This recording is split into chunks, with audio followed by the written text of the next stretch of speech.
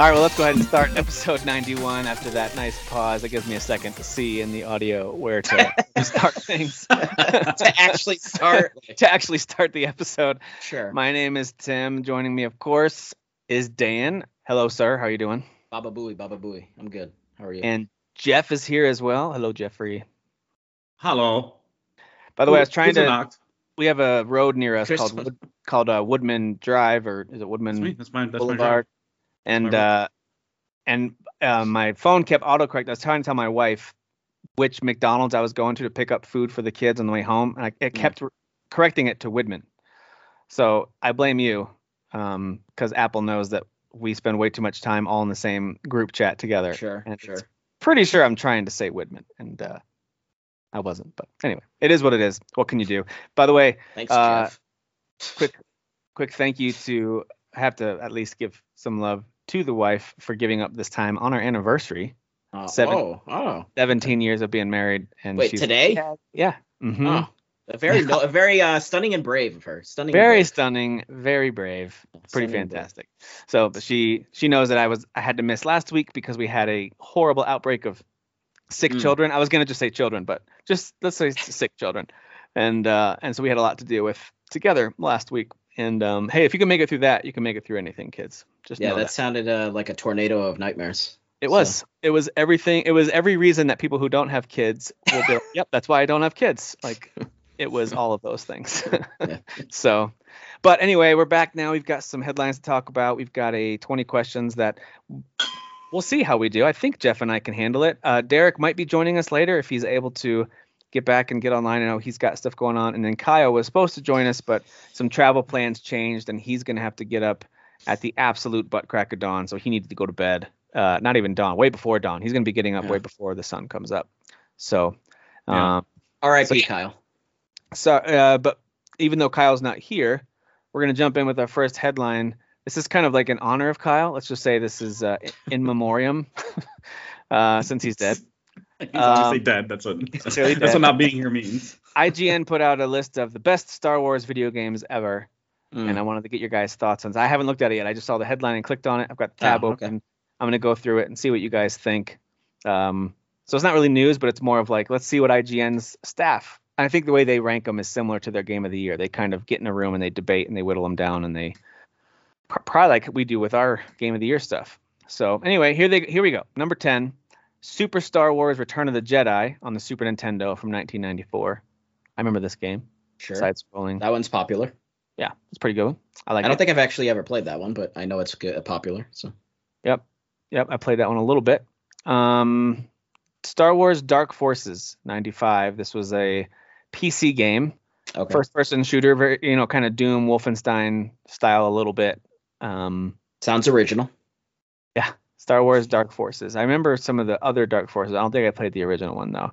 But it introduced Kyle Katarn. I do remember that.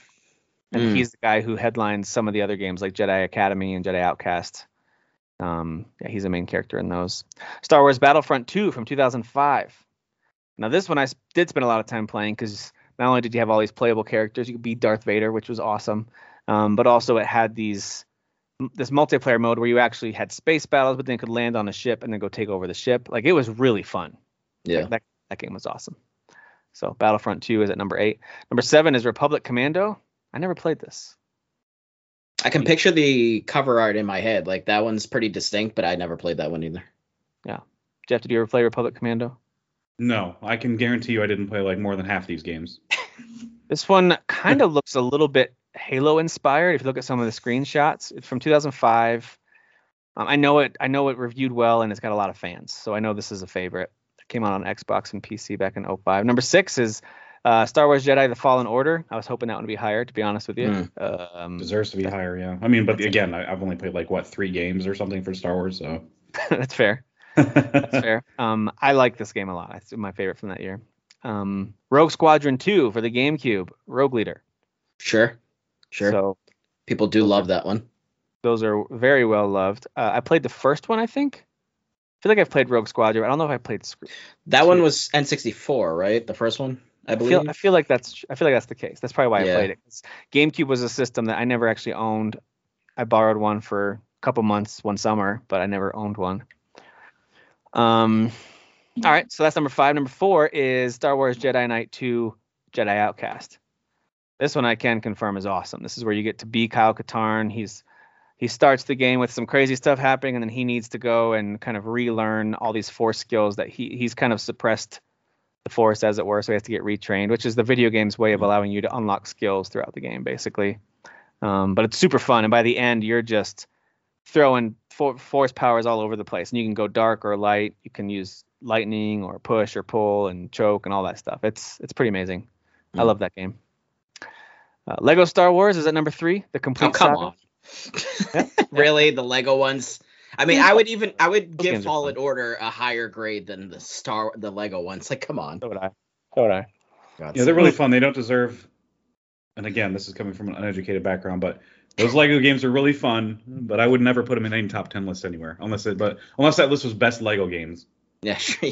Yeah. Or it's like best kid game, best bad games. I don't know how to describe it. Like the Lego games aren't like good video games in terms of they're just collectathons, right? Systems. Like, no, yeah, it's great collectathons, unlocking characters, and it's silly. It's just good, silly kid fun. But I don't know if it'd be number 3 for me personally. Star Wars TIE Fighter is a PC game from '94. I don't even know what this is.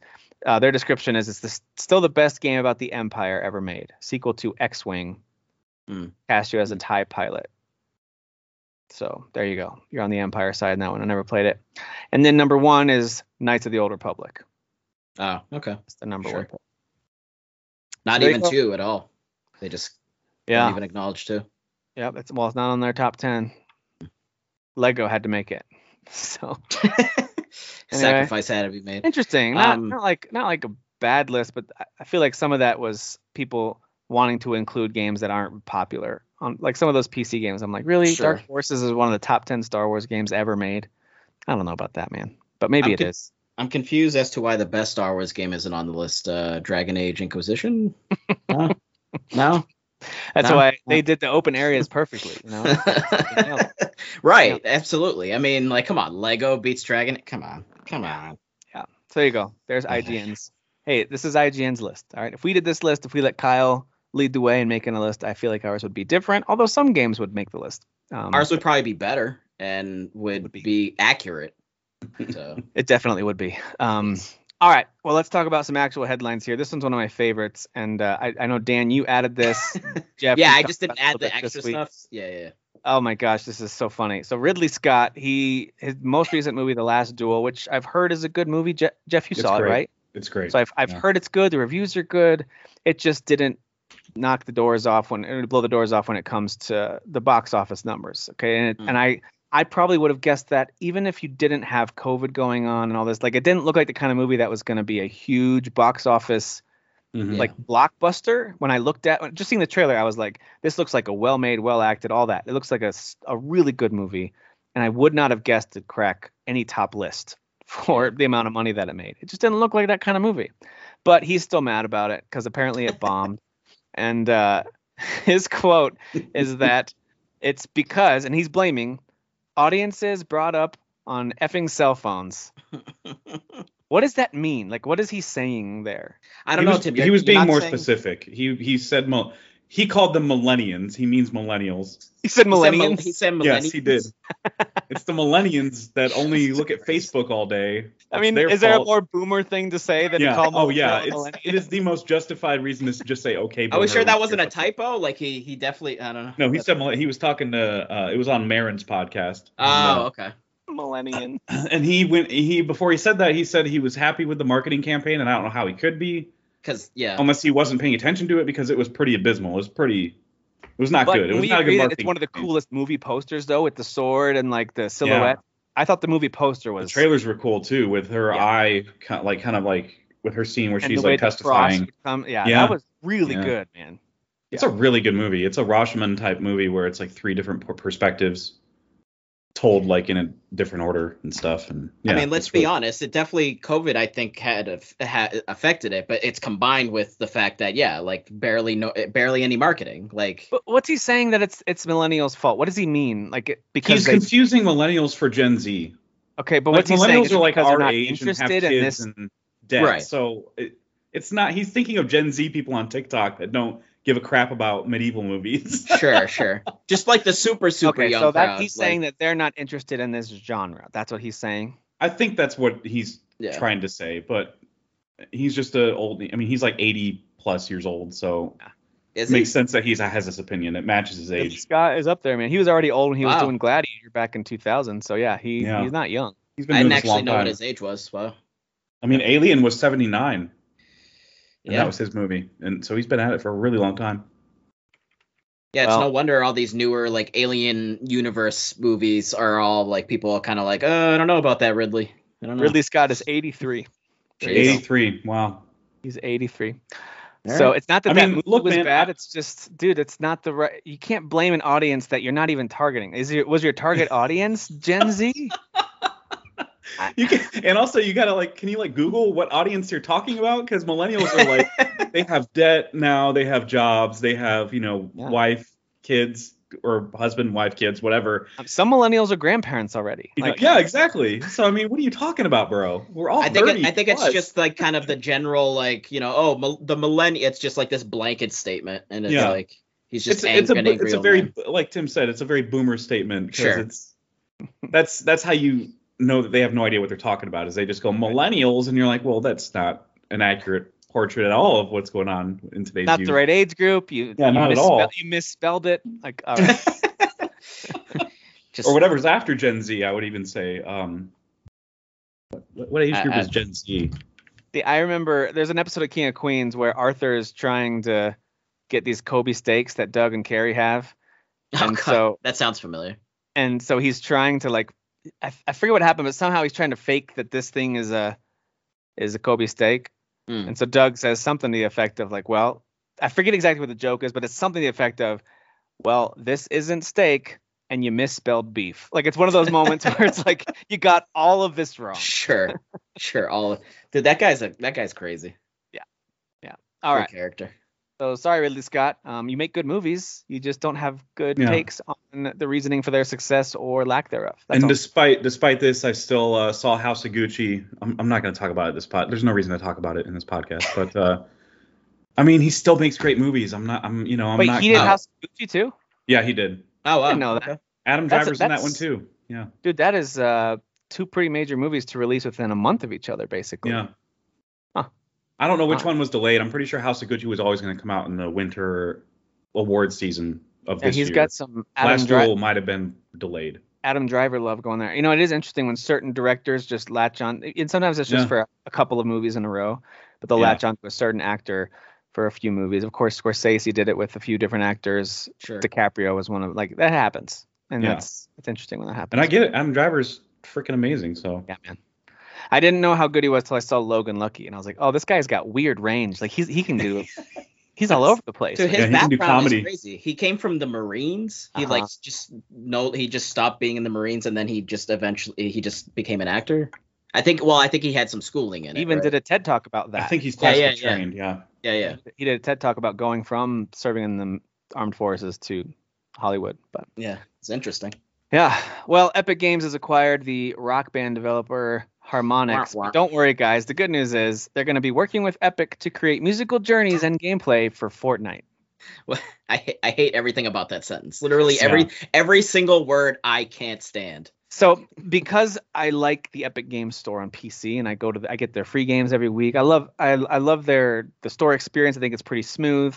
I like the layout of it. I like Epic Games. And so when I heard that, I just thought, oh, cool, they're going to be putting Rock Band and some of the Harmonix IP on their Epic Games Store, and they're going to be promoting that. But as soon as I saw the statement about how oh no, we're excited to team up with Epic Games to create content for Fortnite, I was like, oh crap.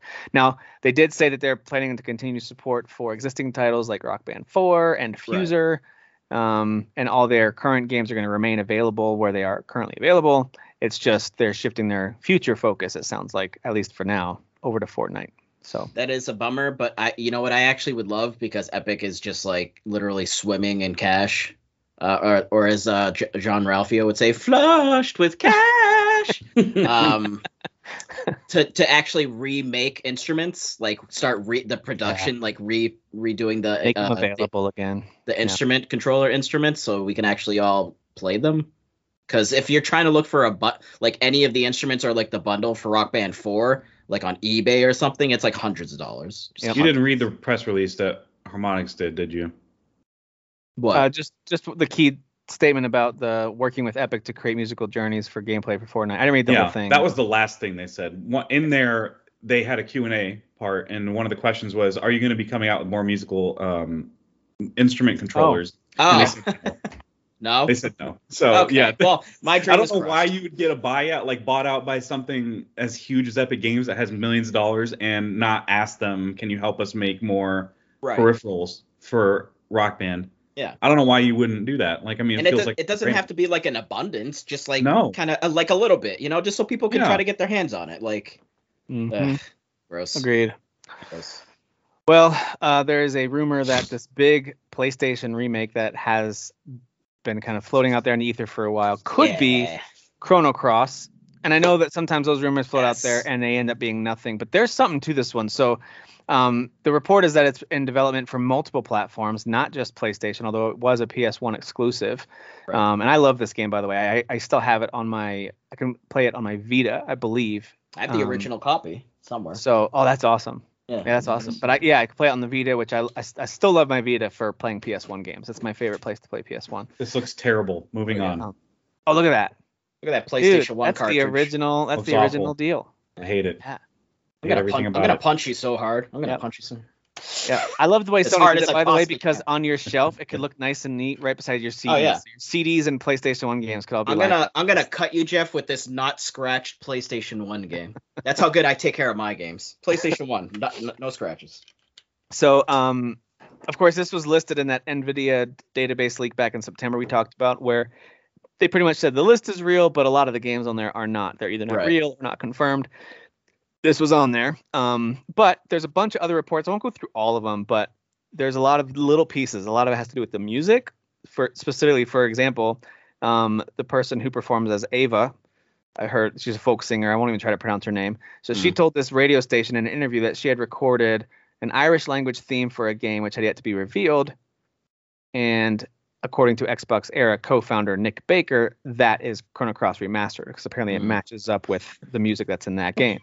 Same thing with this, let's see, the composer, I'm going to take a stab at this name, Yasunori Mitsuda, tweeted a picture of McGlynn and his daughter preparing to perform music remotely. So they were getting ready to, this is the composer of Chrono Cross. Like, that's his biggest claim to fame, is that one. Or Dude. that's one. It's funny that you went with the first name of the folk singer and not the last name, because the last name is just McMahon. Oh, I just, Like Vince glanced. McMahon. I just glanced. You're right. Folk singer McMahon. Because that first name, I got no idea. This is one of those things that could end up being nothing, but the more that you see these different pieces come together, and where it's like, yeah, they're probably working on it, and it is a very popular game, so I think it's happening. I mean, so Trigger is definitely more popular. Like, I would say overall, there's definitely a better game. But I mean, yeah, I mean probably. I mean, Chrono Cross is not a bad game whatsoever. No, it's great. It's just definitely different. Because like the actual mechanics and sort of the approach to like the story and meeting characters is, like I had said in our chat, it's actually more along the lines of Suikoden. You're actually recruiting like a bunch of different characters, and you can miss characters if you don't do certain terrible things. and un-American. Dude, you would, Jeff, you would love the Suikoden games. I doubt that very much. I'm just not gonna believe anytime you say anything's terrible, because you said that about Unpacking, and then there you were gushing about Unpacking. So you're just a nonsense human being, all right? You're a nonsense cartoon character. That's what you are. Unpacking felt very American. That's why I liked it. It was very American. Story. It was very American. It was very American at the end too, with the song, very literal about the unpacking, and that was so. Got the van pulling up front.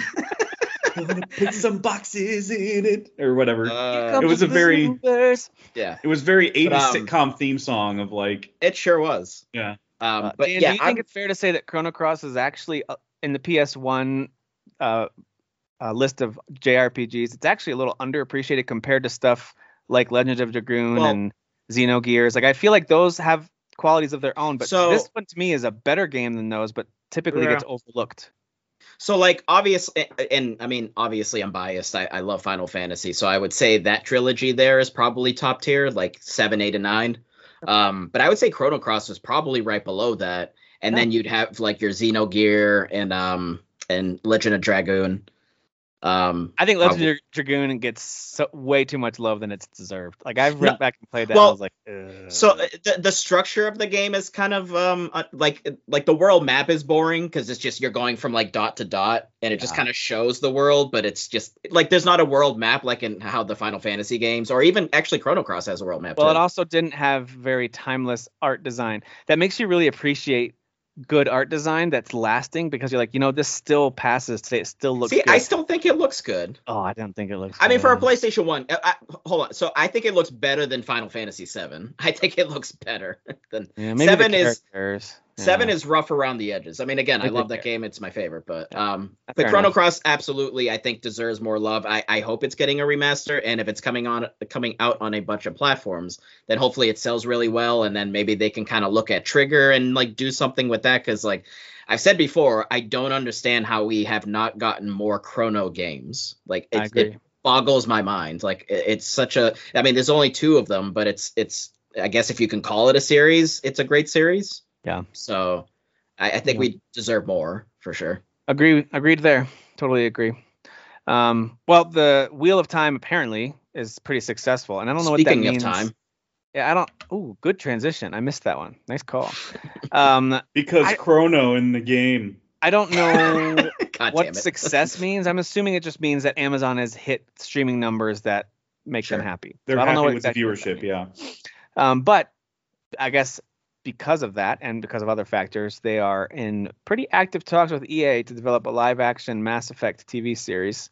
Mm-hmm. We have no idea exactly what that would look like. Of course, if they're in talks, that means they're probably discussing all of that now. Like, oh, we're going to tell the story from the original trilogy, or no, we're going to tell a story in that universe and tie in pieces, or no, it's going to be Andromeda. Like, who knows? But or it's going to be before all that stuff. Maybe it's one of the earlier waves of, without saying too much about it, early Reaper stuff, like way before. Sure. Who knows? They could do a lot of different stuff. Yeah, because it's a cycle. I mean, I guess spoilers on those games, but it's a. I mean, they explain it in the first game. The Reaper game, thing is a cycle, so I mean, you can just have it, from the previous cycle. Just cover one of those. It doesn't have to be Shepard. Would you be able to choose? Would you be able to choose gender at the beginning of watching, guys? Could you choose a male or female? I hope so. I really hope so. If not, I'm not watching it. But absolutely. I have. There's been some interesting reactions from folks associated with the game itself that are like, "Oh, this sounds cringe." There's been some reactions like that. I mean, but, who knows? Could be good. Could be a former writer of Mass Effect, said something like that. Somebody that used to write at BioWare or something. Actually, it wasn't even a writer of Mass Effect. It was somebody that used to write on Dragon Age. So it was just kind of like, oh, you're just kind of crapping on fantasy being adapted in general. Gotcha. Got it. I don't understand this take though of like, I get that there's been a lot of attempts to make, movie or shows pertaining to game, like, but why does it just have to be out the gate like this is going to be garbage or cringe or what? It's like it's not, it doesn't even exist yet. How like, I mean, it's like with anything else. How do you have an especially opinion with about this something where it's not even official yet? This is very early talks. We don't know who's going to be in charge of the show. Yeah. I mean, if you tell me like Zack Snyder's going to be in charge of the show, then I'll be like, oh, this is going to be terrible. Like, I mean, I know that off the bat. Kyle would be excited. Kyle would be very excited. As we know, he's Snyder's #1 fan. Yeah, he is. But like, I've seen the tattoo. All right. Yes, absolutely. On his rear end, right? On his rear end. But Amazon also has a Lord of the Rings TV show that's coming out in September of next year. And they pumped a lot of money into that. They did. Sure did. And the fact that post-production is going to take that long tells me the CG isn't going to be anything. Dude, I've heard the budget horrible. For that is unbelievable. So I am excited for that. There's some potential of some these things have potentials to be these things have potential to be good. So it's just like, everyone chill out a little bit until the thing exists. And then I will say slight whine that won't bother most people, but it will bother folks who would like to watch this with their kids who love Lord of the Rings. Like my kids have watched Lord of the Rings with me. They love that universe. Sounds like this adaptation is going to be incredibly mature in a lot of different content areas. I'm pretty annoyed by that because now I'm going to have to either watch it alone and like try to edit and fast forward with them, or not watch it at all. I don't know. To me, it's just annoying because it should be more of a PG-13 in my opinion world, but whatever. There's some pretty decent violent moments in Lord of the Rings. I mean, like the orc dude, that main one in the first one, getting his head just like lobbed off. I agree, and I think that's about as much as it needs to be. Sure. We'll see what that actually means, and maybe that report is nothing. Maybe wherever I heard that, I forget where I read that. Maybe that's not true, and that'd be great because I know my kids would enjoy watching that with me too. All right. Speaking of Dragon Age, though, Dragon Age 4 senior creative director Matt Goldman has left BioWare. I did not hear that. So why does this keep happening? Everything all keep leaving and going. They mutually agreed to part ways, apparently. Yeah, that's according to his boss that sent an email out. So did this happen and today? The press release. This was like a few days ago. This was over this week. I literally, this is actually news to me. I wasn't even. Dude, didn't somebody else just recently leave BioWare too? It was Matt something, right? It was that Matt guy. He's been there like for a while. He left. He was working on Anthem. I think it's whoever was working on Anthem that has worked on the Dragon Age series. He left, came back, helped with Anthem. I think he has left again. I could be wrong. I don't know. Like people just keep coming and going from that. There's something going on with BioWare. Yeah, man, dude. something's weird. Something is weird.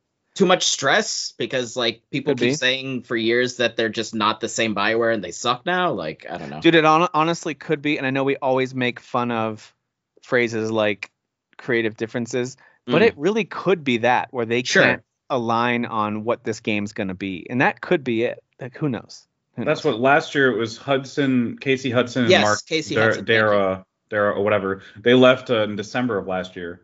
There you go. Yeah.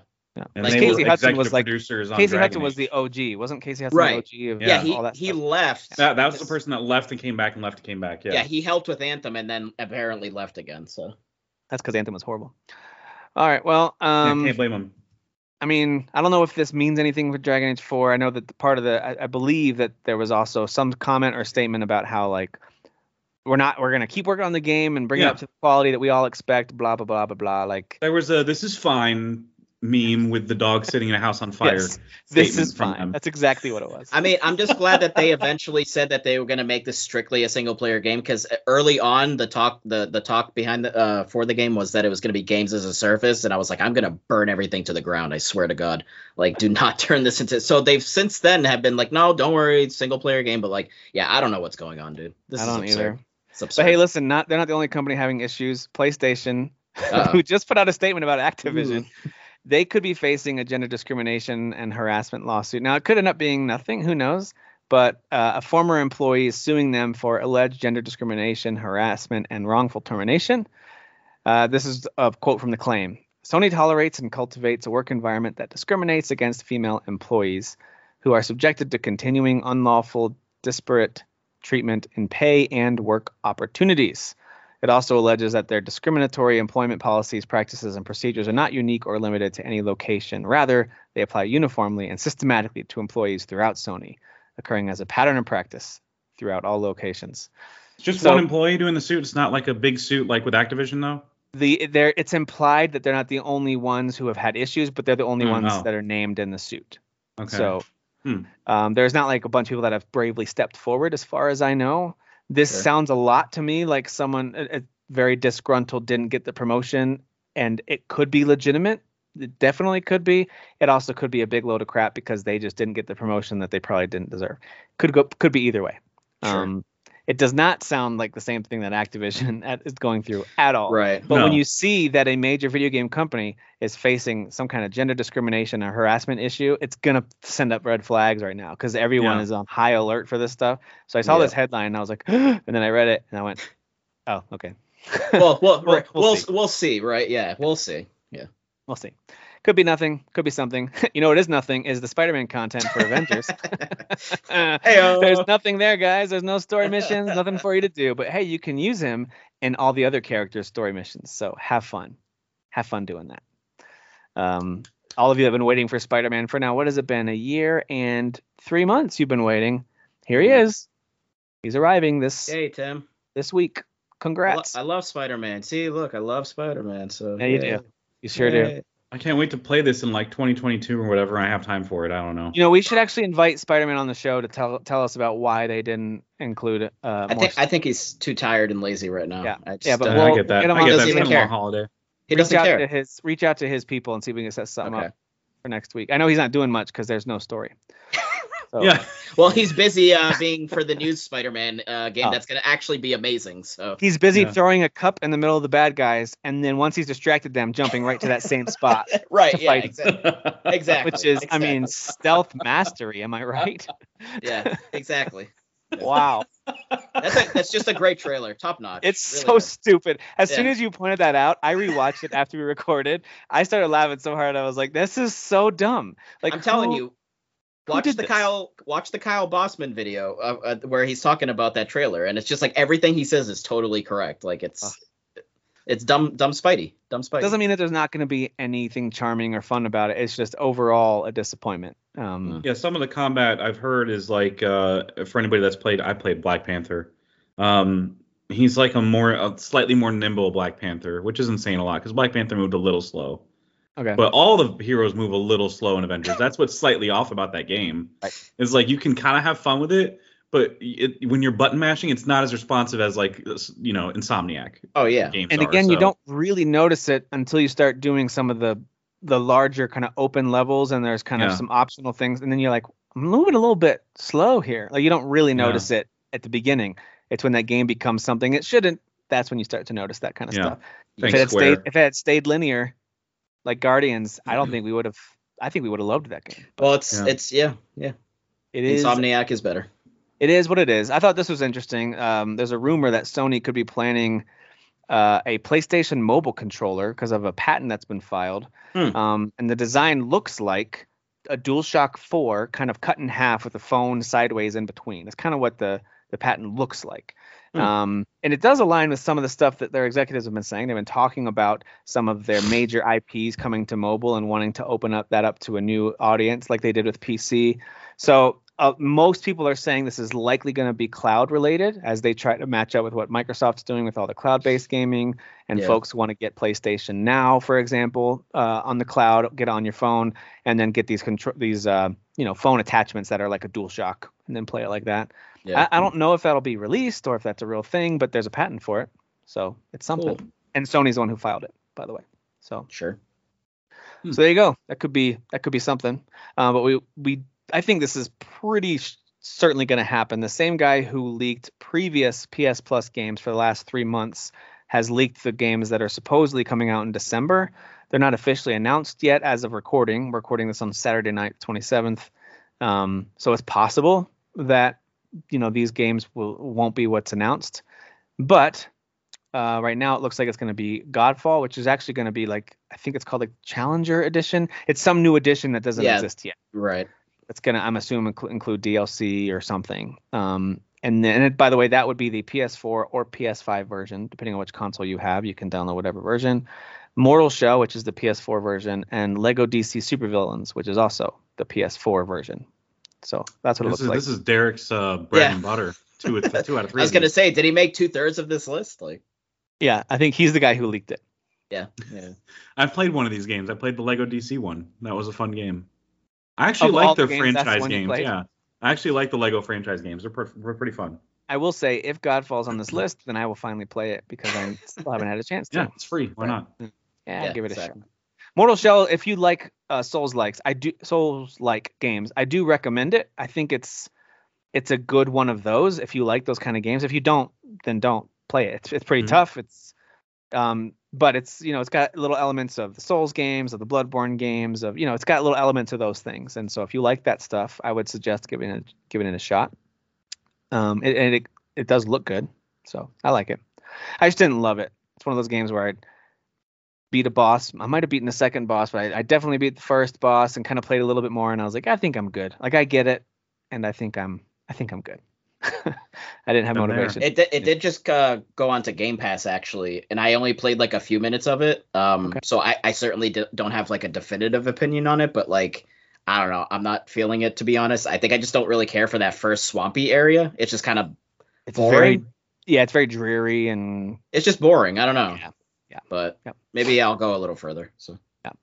Some of the concepts behind like hardening the armor and stuff is pretty cool.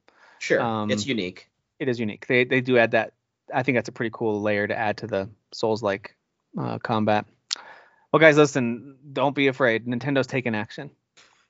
I don't know what this means, and they haven't specified what this means, but they've taken action. Of course not. Of course they haven't said it yet. In response to the Activision scandal. So there's this email from, which I still love, that their CEO president guy's name is Bowser. It's so funny to me. Doug Bowser. I didn't know that. Doug Bowser. Yeah. Anyway, an email from, as I like to call him, Mr. Bowser, states that Nintendo's representatives have been in contact with Activision and have taken action and are assessing others. Now, they haven't clarified that. I think they want it to sound like they're doing a step above what some of their colleagues are doing in the industry, who are just saying, like, we're concerned, we think something should happen, we're concerned. Nintendo's like, no, we've taken action. Well, what did you do? Did you like shake your finger, wag your finger at him, like that's a no, Mr. Kotick, no, like what did you do? Yeah, one of these, naughty. So I'm not sure what that means. I don't know if they know what that means, but anyway, I think what they're gonna do is they're gonna sick Mario on them, but not like regular Mario. It's gonna be Chris Pratt Mario. Chris Pratt Mario, yeah. Yeah, they're gonna sick Chris Pratt Mario on them, and he'll take care of it. So yeah, he'll take care of business. Yeah, I don't know what that means. I do think there's got to be a breaking point for this whole story with Activision and Bobby Kotick and all these other companies, or maybe there's no breaking point. Maybe it's just, hey, let's ride this out until the news cycle moves on to something else. That could be a thing too. Sure. Who knows?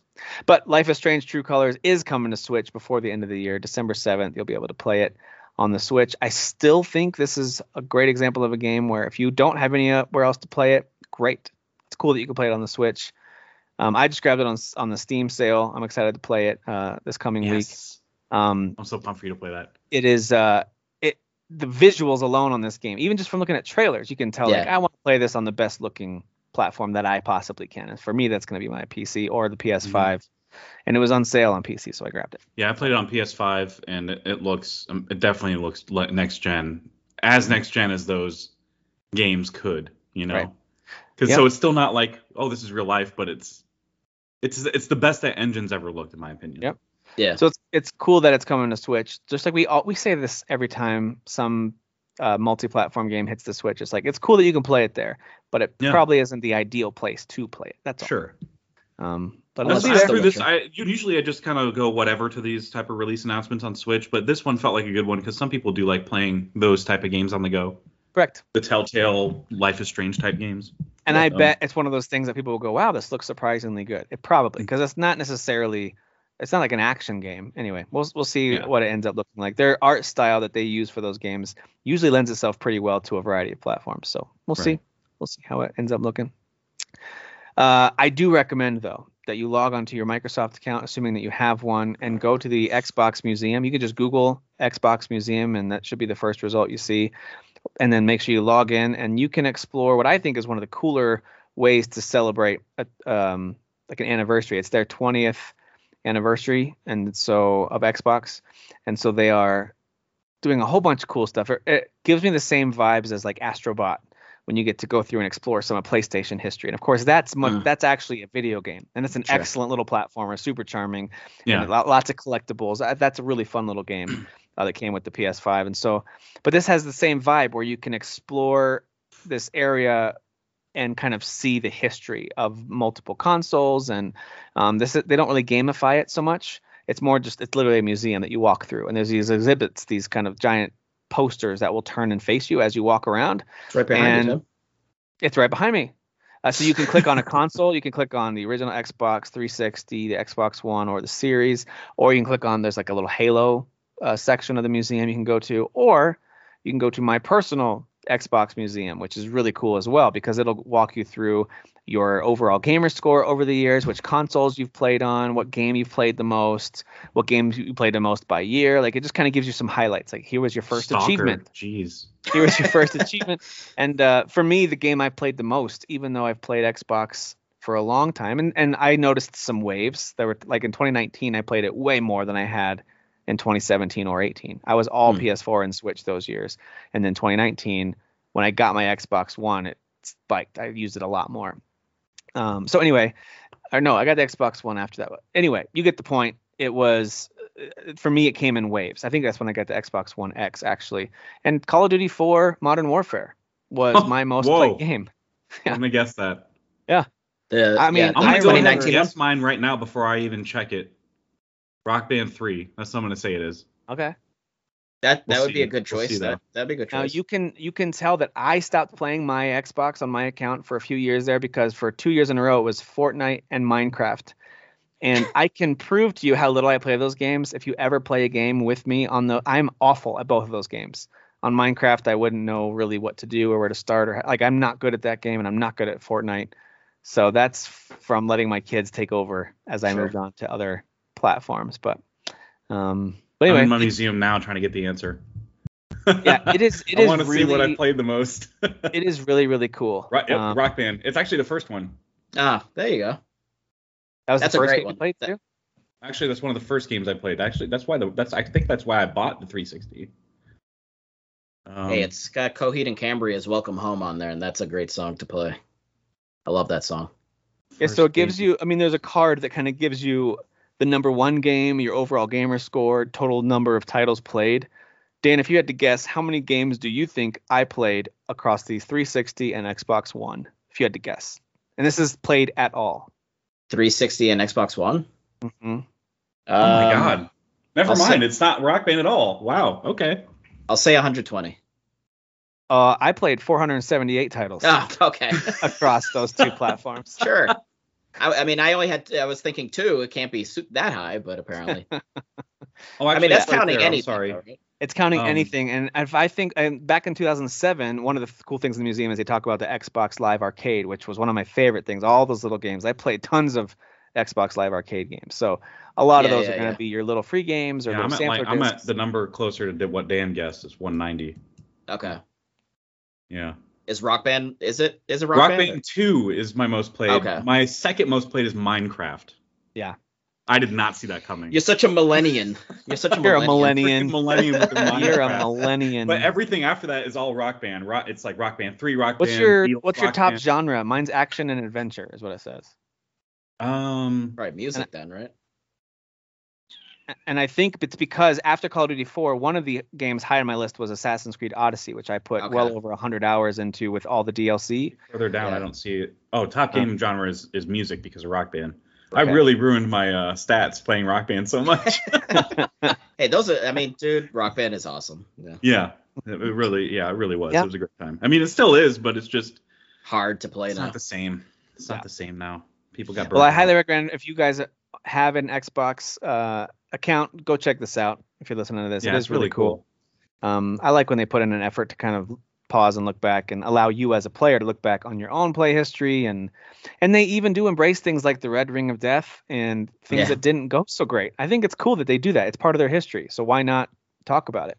And I just forgot that the entire reason that I bought a 360 was because I was in Guitar Hero mode on PS2 for a long time, resisting the next gen after that. And then the 360 I bought entirely I bought the Xbox Rock Band bundle. So it came with the console and the peripherals and all that stuff. Yeah. So I was like, I mean, that was the entire reason I got a 360 was the first Rock Band. I totally forgot about that. I mean, with It's the same thing extra with songs, Wii. Yeah, people did the same thing with the Wii. Like they bought that for Wii Sports, for example, things like that. So I get it. Right. Absolutely. I get it. All right. Well, that does it for headlines for this week, at least. A relatively slow week. So we've kind of pulled some things that maybe weren't normally that interesting in headlines. But because it's a holiday week, at least for those of us in the old USA, for the rest of you, you're like, why do you guys celebrate this? Yeah, I don't know, why do man. you guys We celebrate get a lot of eating so we get a lot much? of good food and we get to watch football and movies. Shut up. Okay. We enjoy it. Who cares? I enjoyed my Thanksgiving. So, but do you think, and I kind of, it's more about Jeff, you and me deciding this together. Do we want to try a round of 20 questions with a game that Dan picked, or do we need a third person at least to do this? Do you think the two of us could do this? Because we had I don't that on know. the With schedule, my we were gonna video do game 20 background questions. being more focused to the last 6 years, I don't know. Dan, do you think I would get it? I don't know, man. There might be too much Actually, let's just ching go ahead and chong, as you would say. I would never say that. I would never say something I- like that. I would never listen, say it. I say we give it a shot, but maybe Dan, you can decide if we get maybe as we move along, like maybe you can grant us like 25 questions to help. This is not really obscure, so I think you guys could figure it out. I think we can. Okay. I think we can do it. Then I'm confident then. I mean, even if it is a JRPG, I know the main, like, quote unquote, the main ones. You know, I do actually appreciate that you just assume it's a JRPG. I mean, or it sounded is like you. is It sounded like you alluded to the fact that it was. So I mean, I don't know. It just sounded like. Hey, that should be our first question, shouldn't it? Is this a JRPG? That should be our first question. Yeah, all right, let's ask one. that. Is it a JRPG? Yeah. No, is it okay? So we're going. No, it is not. Dang it. Wow. Am I supposed to? I'm supposed to be keeping track of this, right? You got to keep track of the number, yeah. God damn it. Well, I meant like as far as what you guys are. Hold on. As far as what we're guessing, Yeah. We can try to remember that together, but you definitely need to keep just the basic number at least. Keep track of that. Yeah. All right. Okay, so was this game released after 2010? Yes. Sweet. All right, Jeff. So it's within the last 11 years. So that's good. Is it a PlayStation exclusive? No, Okay. it is not. Okay. I just had to ask because of your background, Sure, Yeah. that's fair. He's a That's little fair. biased. He's a little That's biased. smart. That's smart. Smart. Was it developed in Japan? No, it was not. Is this Daniel Freitas on the phone right now on the call? See, I was trying to throw you guys off. All right, so it's not a PlayStation exclusive, not developed in Japan, not a JRPG. All right, maybe we got to nail down genre, perhaps, or console, one or the other. What do you think? What do you think, Jeff? Yeah, let's do console then. Is it multi-platform? Yes. Okay. Okay. All right. This? Unfortunately, that broadens it. That's Sure. That's fine though. But it still helps. We could ask. We could ask like something about weapons, like what weapons are used, or like what perspective maybe. Would perspective help? Has to be yes or no questions, right? Is that the? Yeah. Okay. Should we ask about perspective maybe? Is this a first-person game? Would that be? Yeah, that Yes, would no. help. Yeah, is it a first-person game? Yes. All right. All I right. don't like your fake hesitation when you know the answer. I hate that. Well, no, because sometimes it's like there's like a hesitation for a second because it's like technically it's not totally a yes or no question, but I know what you're saying. yes. Like the main this game could mode be- is first person. This could be because it's not a JRPG, but it definitely still could be a Elder Scrolls, like a Skyrim. Could be. All Or a cyberpunk. right. Is this in a fantasy setting? Yes. All right. I mean, it could be Skyrim. It definitely could be Skyrim. So it's We're on it's not 8 gonna, now. Yeah. I'm trying to think of other multi-platform games outside of Elder I'm trying to Scrolls. roll out Skyrim without just saying it's Skyrim. Correct. Roll in or out Skyrim without just flat out saying it. Well, we could always Yeah. ask about, the development team. Was it developed by Bethesda? We could ask that. They've done more than one fantasy first-person game, right? They have, like, they did Oblivion. They did all the Elder Scrolls. Okay. Oh, yeah. I was gonna say that's a series of games. So Yeah. Yeah, but the Skyrim was the one after 2010. But we kind of ruled out Fallout. We haven't ruled True. out like shooters. We could ask if it's a shooter. Let's ask if it's a. Well, we already said fantasy I settings. almost Googled something and caught myself. Good. So I guess we should ask weapons, like if We know it's a fantasy setting, so it's got to be swords and magic and stuff. Okay. All right then. All right. Did Bethesda develop this game? yes. All right, so it's got to be Skyrim then, because anything Or an before Elder Skyrim Scrolls. in the Elder Scrolls series was before 2010, right? Was Oblivion before 2010? Yeah, it was. You're right.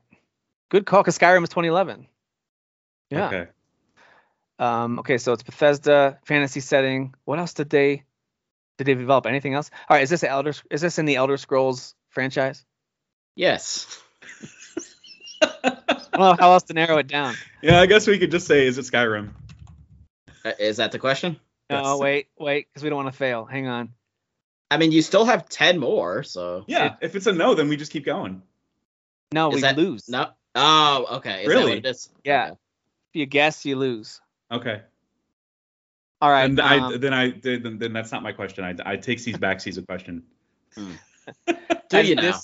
Has this game been re-released like a ridiculous number of times? what do you constitute as ridiculous? Yeah, I know that's too vague. That's too vague. All right. Oh, didn't it just recently get that re-release that people were talking about? Jeff, wasn't Skyrim? On the anniversary edition, which was like on the new And did this just get an anniversary edition released? Yes. All right, we're good. Okay. We're good. If there's now? another Bethesda fantasy game that's first person that had an anniversary game released just recently, then we deserve to lose. If that's the case, is this Skyrim?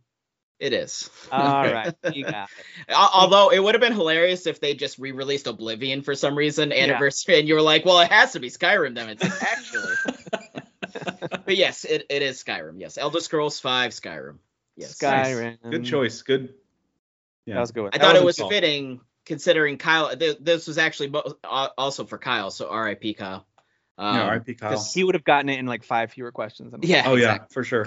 Kyle and I are balls deep in a chunky slice of Skyrim right now, and it's a sentence. Yeah, it is. And you said it. It's a wonky ass game, but it's fun. It just is. I don't know. It just.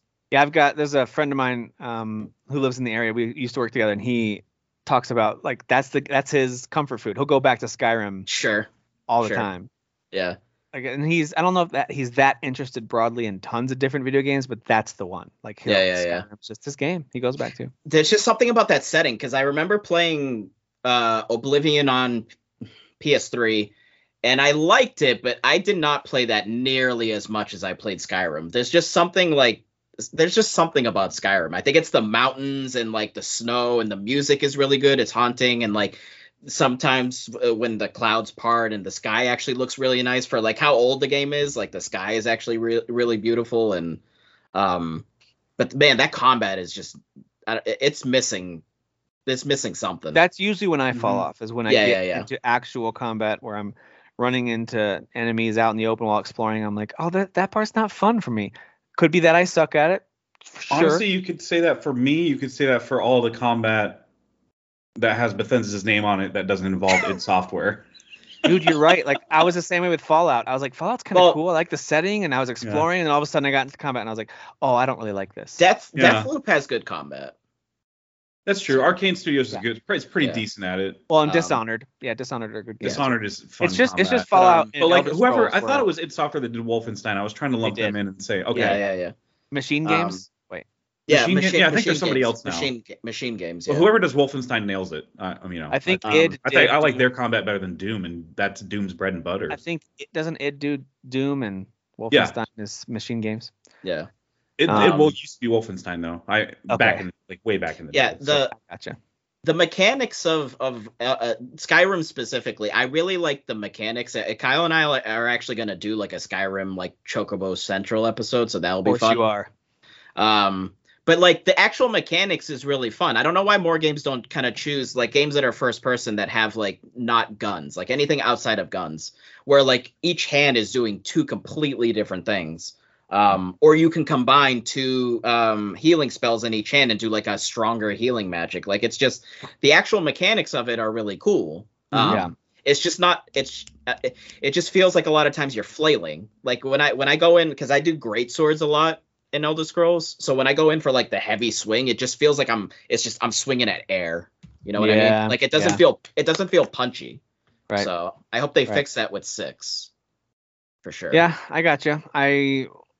And it's also something about first-person melee combat that rarely works for me. There's something about that. Right. Yeah, and you can switch to third person, but it's even jankier. So you know what's interesting is that if it were third person, and listen, I know not everyone loves Fable, but if the combat were like Fable 2 or Fable 3, which I loved the combat in those games, yes, it's very simple. But if it had the deep layers of all of Skyrim's lore and the exploration and all the stuff you can do, but then if it felt more like a little more arcadey, a little more fun, a little more accessible, like Fable, and it felt satisfying. That combat feels very satisfying. Man, then it probably would be right at the top of my personal favorites. But anyway, what can you do? That's not what it is. It's not for me, guys. It's fine. It's totally fine. Yeah. And not every game is made for every person. That's okay. It's okay to accept that. And I'm playing a game right now. I'm playing a game right now that is not for every person. So let's talk about a few things that we're playing. Prison Architect I started playing. I was on Game Pass. I've always wanted to try this game because it's like the inverse of The Escapists, which is one of my kids' favorite games. They love playing The Escapists too, where of course the whole idea is you are a prisoner and you have to go through your routine every day and like figure out there's all different paths you can take to escape from the prison, and there's all kinds of scenarios and stuff. It's very goofy, very silly. Well, Prison Architect is on the other way around. It's more of the prison management side. So it's a little more of a city building type of thing where you're managing the prisoners and trying to keep them all there. And so if you don't like stuff like, your Sim Cities and that type of thing, then you're not going to like, because that's what this is. You're supposed to like set up the right spaces, keep everyone happy, keep everyone safe, all of that stuff. But I really like it. I think the gameplay system they have in place is awesome. It's also surprisingly mature. So like there's a campaign that they're doing at the beginning, and it's not super lengthy. You can actually get through the campaign little missions pretty quickly. There's not too many of them. And then you can, at that point, just either join an online game or start your own kind of sandbox prison to build. But dude, it's super mature. Like it starts out right away with you having to put a guy to death for killing both his wife and the guy she was cheating on him with. Oh, jeez. So wow. that gets to kill Andy Dufresne? And it goes back to dude. Yes. Deep cut. But it does like these cutback scenes, and if you've seen even a picture of what Prison Architect looked like, it's very cartoony with like little characters that are like they're just a little shape with a little head on the top. Like I just pulled up the screenshots. It is not realistic at all. But then it will cut to a very, very serious cut scene, but then it will show these little like old school comic book pictures of things happening, and it's like, oh, that's pretty violent. Okay. Yeah, it does look top down. Very cartoonish, but I can see in the screenshots it does get very bloody if there's riots. It's very bloody. Yep, very quickly. So I think it's a lot of fun. If you like that building management style of game where you're upgrading stuff and unlocking new abilities and getting better, gear for your guards and your training, whatever else, I think it's pretty fun. And it's on Game Pass for PC. So I think it's worth a shot if you like that stuff. I think I mentioned this a few episodes ago. I was just getting that kind of city building itch. This is the kind of game that kind of scratches that. While I feel like I'm in between, some kind of grand AAA epic experience. I don't know what's next, what I'm going to play next. Life is Strange might kind of lean back into that, where it's a big story, a big linear story. That's kind of what there's a game that I'm playing. I'm kind of jonesing for a linear story, and that's the only reason I'm playing it. It's not even a great one. It's linear. Yep. And it's kind of like Life is Strange. Linear. So I want to play it. So Prison Architect's doing that for me. And other than that, it's been, dipping in a little bit to Halo Infinite's multiplayer, which I don't have a ton of thoughts on because I kept getting some menu errors. It kept loading up weird for me. And then like all the menu options would all of a sudden just be blank lines with nothing written there. Like it happened to me probably 5 or 6 times in a row. And I was like, you know what? This is fun. Like I played a couple modes, just kind of quick matches. And as always, the Halo games play great, even if you suck. Like I'm not great at these games, but I was still having fun. Like some of the modes are a lot of fun, and my kill death ratio in most online shooters are typically even. Like I'm usually same amount of deaths and kills after like 10 matches. I'm usually so I'm not great, but I had a lot of fun. But the menu started really going wacky on me. So then weird. I was like, all right, I'll come back to this later. I'm sure they'll patch it. Could be because I'm on PC. It could be I just need to I might need to reinstall it. I don't know. But yeah, those are the main things I've been playing. A little bit of Halo, but a lot of Prison Architect. Still playing Forza, doing the seasonal stuff, which is a lot of fun. They've got a series that they do. If you play a lot of Forza, you know this already, but I didn't know this. They go through. It looks like it's about a month, maybe 2 months long of series, and then within each of those, there's about a week long, maybe season. And so within each season, there's going to be a series of challenges. Some of them are nearly impossibly difficult. Most of them are doable. And you unlock points, which then you can apply towards a special unlock, usually a rare car, which is kind of fun. So I'm jumping in Forza every once in a while to do that. Tried to play online with my son. The reason why this game is certainly not a perfect game for me is because of the online struggles it's having right now, whether it's with randoms or playing. Like we set up a convoy and tried to join a game, and it was not only was it complex to even start something, but it was very, very buggy. Like we could not get it to work right. We did this mode called Infected, but everyone was kind of staying still. And Infected is supposed to be kind of like freeze tag. That's with cars. Is basically what it is. It's a pretty fun little party game. Okay. But the way it just wasn't working. Like you would tag a card and it would say you infected them, or they've infected you. But then the healing mechanic wasn't working, which is kind of like a freeze tag where you unfreeze your team to try to stay alive. Yeah. It wasn't working. It wasn't registering the right cards. There were some cards that I know they were online playing, but they weren't moving. So there was something with the online component in Forza that's buggy. They need to fix that stuff. So that's the problem. It is. But still, overall, like that's kind of my comfort food game at the moment, where I'm like, what do I play? Yeah. I'm just gonna do a few races. Yeah, that's a good excuse as to why I'm never gonna uninstall that game, not anytime soon, at least. Yeah. Because it's just, I love it. Yeah, and you can jump into it anytime and be like, oh yeah, that's right, this game rules. Yep. Absolutely love it. So that's been most of what I had planned on playing more Mass Effect 3, but ended up letting my kids use the main TV with the consoles where Mass Effect 3 is installed way more this week, which is fine. My daughter's getting into Zoo Tycoon. She loves that. And then all the kids are playing Escapist 2, like I told you. So that's kind of been there. It's quite the variety of things there. Yeah. Like a lot of different things. Yeah. So what about you, Jeff? You mentioned you were playing something with the story. What is it that you're playing? Halo Infinite, though, is I didn't last time we did a show and the multiplayer launched, I didn't touch it at all. But I did get a few matches in, and yeah, I can definitely second all of the very positive things that have been said about it. But it's not like I went into it expecting it to be bad. It's still Halo, and they're just doing what they do exceptionally well. Right. They added a few other modes you could try out if you want to, but I haven't. I've only been doing quick plays, and then it'll just throw me into a match that's either just Slayer or it'll be the whatever the ball hog thing is. I like the oddball. The oddball mode is pretty fun. Oddball's fun. And the fact that you can just melee a dude once and it just knocks him down. Like, why are you getting close to me? It takes one hit for me to take you down when I have the ball. But yeah, it makes you feel – the game just does an incredible job at making you feel useful on your team. Yep. Whereas, Battlefield 2042 is a shit show. I'm just dying every 2 seconds when I play that game. So it's not every 2 seconds. It's more spread out. But you know what I'm saying. Like anytime you spawn in, expect to die soon after. Dude, and I second that. It's not that Battlefield is a bad game by any stretch. If people love it and they're good at it, more power. This is not trying to say you shouldn't enjoy it. I never enjoy it for exactly the reason you said, and I never thought about it this way.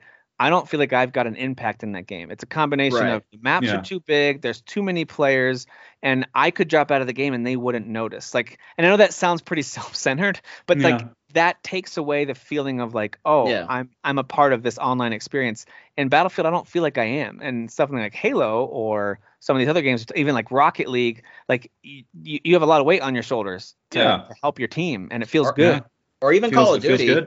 Not to give Call of Duty too much credit, but it's like the smaller amount just works for the frenetic kind of nature of, like, it feels like Battlefield has almost been trying to lean in that direction, but still be like strategic and like sneaking around and kind of because like you said, the maps are huge. So maybe you kind of want to play it like it's like you're really in like kind of being dropped in this like freaking war zone and you want to sneak around. But it's like then you get shot and you kill nobody. And it's like you just did all that crawling around for nothing. Like what was I played a match of Battlefield. I probably spent a total of, it felt like, I don't know how long the match was. It felt super long. It might have only been 10 minutes, but it felt like an hour.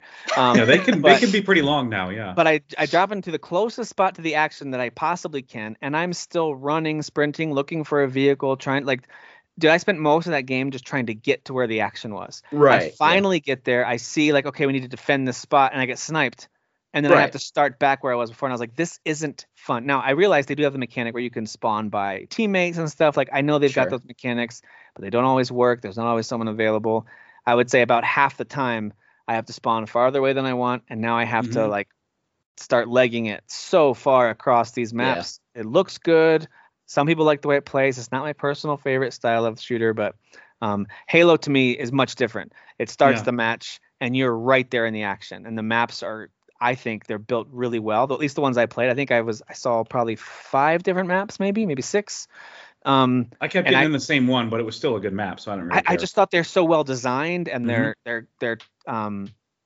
small enough that it's like, all right, I'm not overwhelmed, but they also don't feel. It doesn't feel like you're playing on Rust. Remember the old Call of Duty map Rust, where it's like you can see everyone essentially at the same time. Right. So it's not like that. But anyway.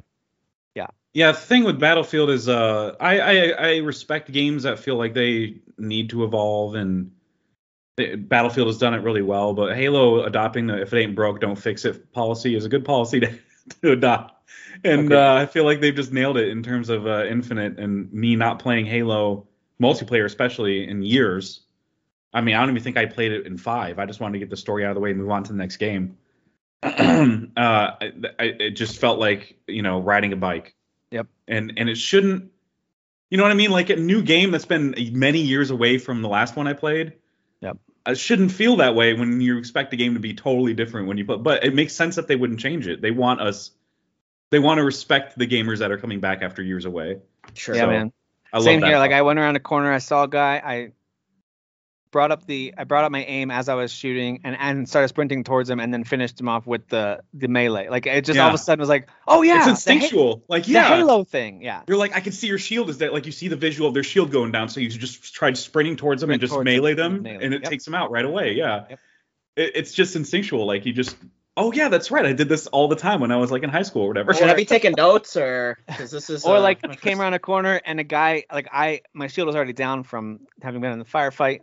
Another enemy comes around the corner and I start doing the thing where you jump and you're aiming down at him, and that works too. Like it's annoying, I realize, if it happens to you, but it's one of those things that I wouldn't do that in Call of Duty. I'm not going to be like Jim from The Office in Call of Duty and sit there and hop in the corner. Like that doesn't, you don't do nearly as much of that in those types of games. But in those games, it's much more about the horizontal movement and then sliding and all that stuff. This one's much more about lots of jumping and accurate. I don't know. I like the way it feels. I know it's not for everybody. Some people hate the length. What is it? The time to kill window, like how much time how many bullets it can take to take down the enemy. I think once you get used to that, it's fine. But I can see how if you like recharge is pretty fast. So. If you like hardcore modes where it's like one shot, one kill, super realistic, that's cool. Those can be fun. This just isn't that kind of game. Yeah, I don't have that history with Halo, so for me, it's like I've played a few matches here and there, and it's fun. I don't like, and Kyle was saying that's just what Halo does. I don't like the going into quick play and it just choosing for you whatever. Like I kind of just want to do deathmatch. That's just, I prefer that, and it doesn't let me choose that. So it's kind of like, all right, well that's kind of annoying. At least let me choose. But I know that's not the Halo thing, so I get it. I respect it. Yeah. I feel like there's a way to pick. I guess I haven't dug into the menus deep enough because they kept walking out. I haven't at all. I think you can specify. I thought there was a way to pick. Okay, maybe there is that, but I swear I poked through it and I was just like, I am not seeing where I can just check off deathmatch or is it called something else in Halo? Slayer is just regular deathmatch, yeah. Okay, so maybe I'll look out for Slayer. So yeah, I thought that you could, but anyway, all that to say, I think overall, I did the same thing as you, Tim, where you're just doing quick play and you're just satisfied with whatever it throws at you. Yep. But the linear narrative game that I've been throwing myself back into is Last Stop. And it's on Game Pass, so I've been playing on Series S. And before, when I first started playing it, I just described it as low rent Telltale because it does feel incredibly low budget. Yeah, I thought you gave up on that one. I did, but I don't know. I was just kind of craving just a story with dialogue choices and walking around, something simple, but there's still a story. Sounds like there was one more stop. Am I right? It turns out there was more than one last stop. But the game follows 3 characters mainly, and I'm on chapter 3 on all 3 of them. I think there's 6 total chapters. So there's 18 total chapters because there's 3 characters, or 6 chapters for each character. The chapters are really short. They're like 20, 30 minutes. So you do them in order. So if it's like about the 3 of us, do you do like Dan chapter 1 and then Dan chapter 2? Yeah, you have to go through everybody's chapter 1 and chapter 2 first before you can move on. Okay. To the next chapter. Okay. But each story is different. It's like a Twilight Zone thing where they're not yet connected. They could be by the end of the game. I have no idea yet. But one of them's like a Freaky Friday thing where somebody does a body swap. That's one story. Another one is like there's this. We still don't know the Twilight Zone aspect of it, but there's this spy person who works for the government at some military branch, unnamed military branch. And I still don't know what. We just know that she's unfaithful. Like she cheats on her husband. What a whore. And what a whore. Dude, that's all we really know about her, and that she's competing with somebody that's younger than her at her job. But I'm sure there's going to be something that opens up and it becomes like there's an alien or something. And then the other story is these kids find a guy that's like it's hard to explain. they find this like mysterious guy in like an empty abandoned like warehouse or pool area, and he's doing something weird where he's lighting up the water all green, and they're like, what the hell's going on? Is he attacking somebody? Because he went in there with somebody, and now that person's gone. So they knock him out and kidnap him, basically, just hold him there. And that's like, I'm in the third chapter now. He's still there, and they're still holding him hostage. And I'm like, he could just leave at any time, but he's like one of those he's kind of one of those weird guys who's got like this energy where he's just very passive about everything that he says and stoic. And he's almost like he's there on purpose. It's part of the mystery. That's a weird story. That's a really weird story. But there's some interesting stories in the gameplay. If anybody play, especially if like somebody like Derek turned it on and played it, he'd be like, "This is so stupid. What am I doing with my time?" Sure. And I get that if people were turned off by this game, because it's gameplay wise. You're just running around and selecting dialogue options. That's all it is. Sure. Mm. I just want that in my life right now. So if I'm gonna play a game like that where I'm running around selecting dialogue, I'm gonna go get Disco Elysium, because that's a game that keeps popping up on my recommendations. Yeah. And I'm like, oh, do I get it? I think it's on sale. It was like $10 off on a Steam sale. I was like, You got the final cut now. it doesn't go super Yep. cheap. Like that's one game that the price stays pretty high on Disco Elysium. It doesn't usually drop super low. I was waiting for it to be like $5. That game has stayed above definitely 20, but probably 30 in most sales I've seen. So I was waiting for it to dip down. I think right now it's 20, I want to say, on the Steam sale. Maybe it's time to grab it. Because I know Kyle and others have had nothing but amazing things. I think it was Kyle. The writing is incredible in that game. Yeah. It's all about the dialogue, and Exactly. because some novelist wrote the dialogue or whatever. Yeah, so because Last Stop, I don't know if it was a combination of what you said about it, but also other reviews I've read on it. I don't know. Yeah.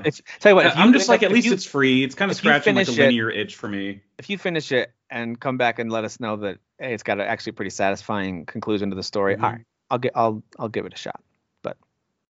But tell me about Games for Impact. I mean, Yeah, I try to do this every impacted? year. I try to do this every year where I see the games that are nominated for Games of Impact or Games for Impact, whatever the hell the terminology is, at the Game Awards for the Kojima Awards that Jeff Keighley runs.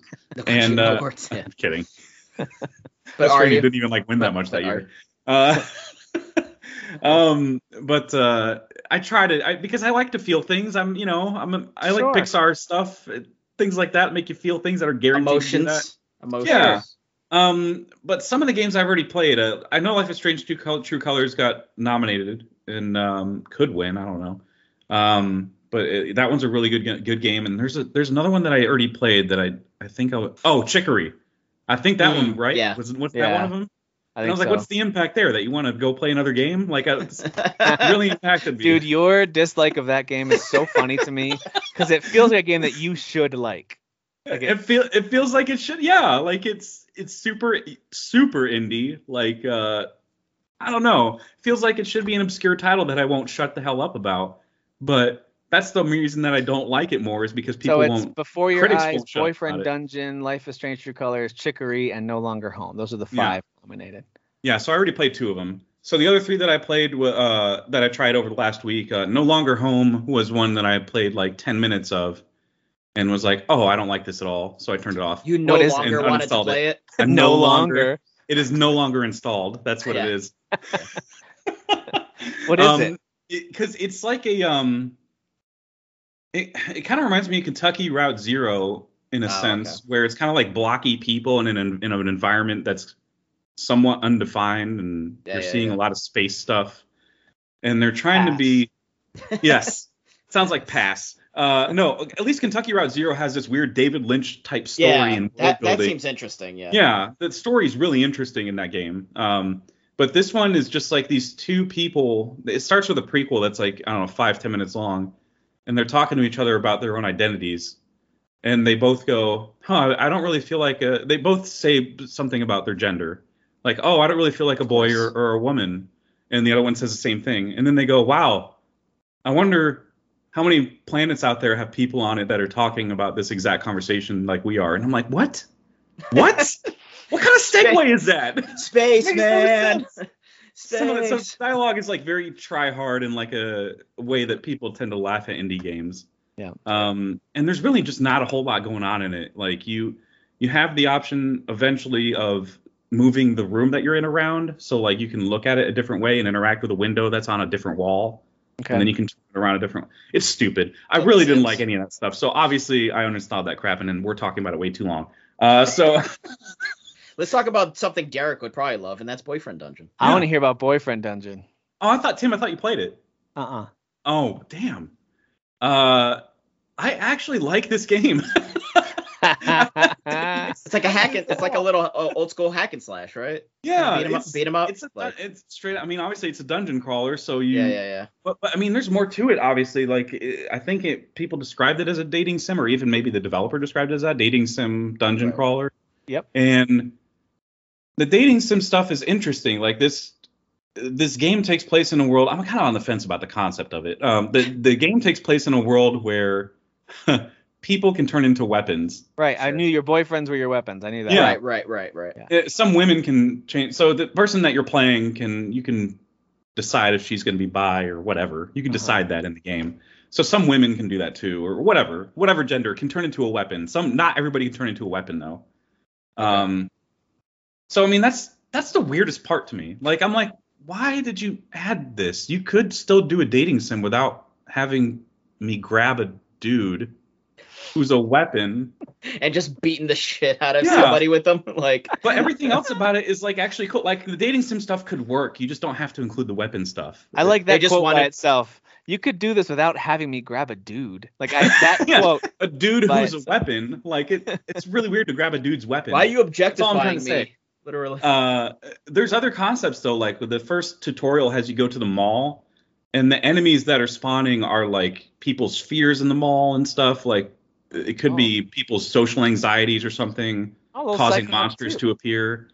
And I thought that was really cool. I was like, oh, that's a cool way to generate monsters in this world. Otherwise, that wouldn't make sense. And it's kind of an open wide thing too. Like you can always go back to your apartment after you die or whatever, because of course you're gonna die in this game. It's kind of like a Hades in that way. Like you're expected to die, get XP from your run, and go back to your apartment. Okay, so it's got the roguelike elements to it. Yeah. Okay. But then when you leave your apartment, you have like the whole city open wide. Like you can go to different stores and stuff if you wanted to. Go on different dates. So I actually like this game, even though it sounds really stupid. Like all of it sounds so stupid. It just sounds quirky and weird. But it's like if it's fun to play, and Again, I don't know the impact. I don't. What's the impact? I'm guessing it has to do with the dating part.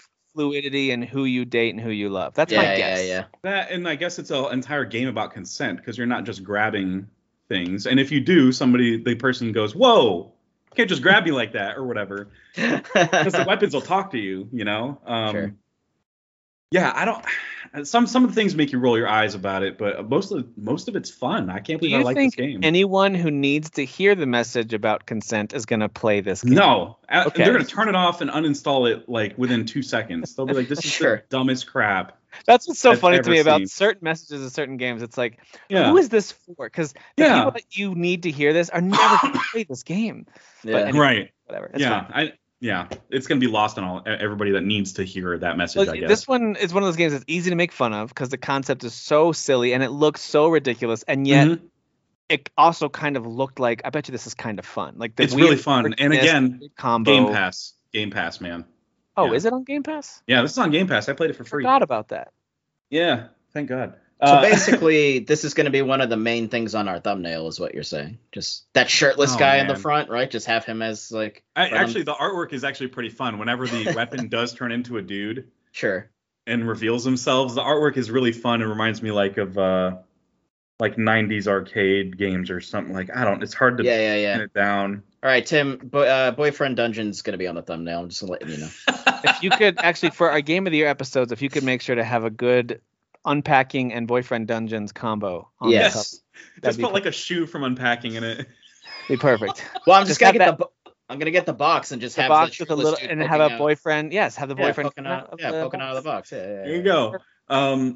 Before Your Eyes was the only other one that I played, and I got all the way through. It's like a 2-hour game, and it's like $5 on Steam. And this one you have to use your webcam for. Blinking is a big part of, I think that's the only game that's ever done this, where blinking is a big part of moving the story forward. Okay. And the webcam does record your blinks. They calibrate it right at the beginning of the game, so you can You can tell that the game is picking up your blinking correctly. So, they kind of iron out all those details at the very beginning before you could have any technical issues going forward. Okay. But I didn't have any issues with the blinking part at all. I actually didn't have any issues with the game at all. It's just, it's actually a pretty cool idea.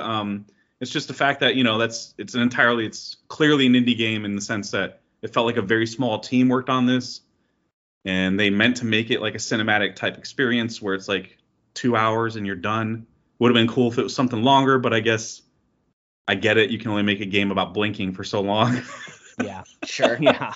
Sure. But there is a reason for the blinking. Like they explain it at the beginning. Like you kind of start in the game as a soul that's been plucked out of the water by this ferryman, so they call him.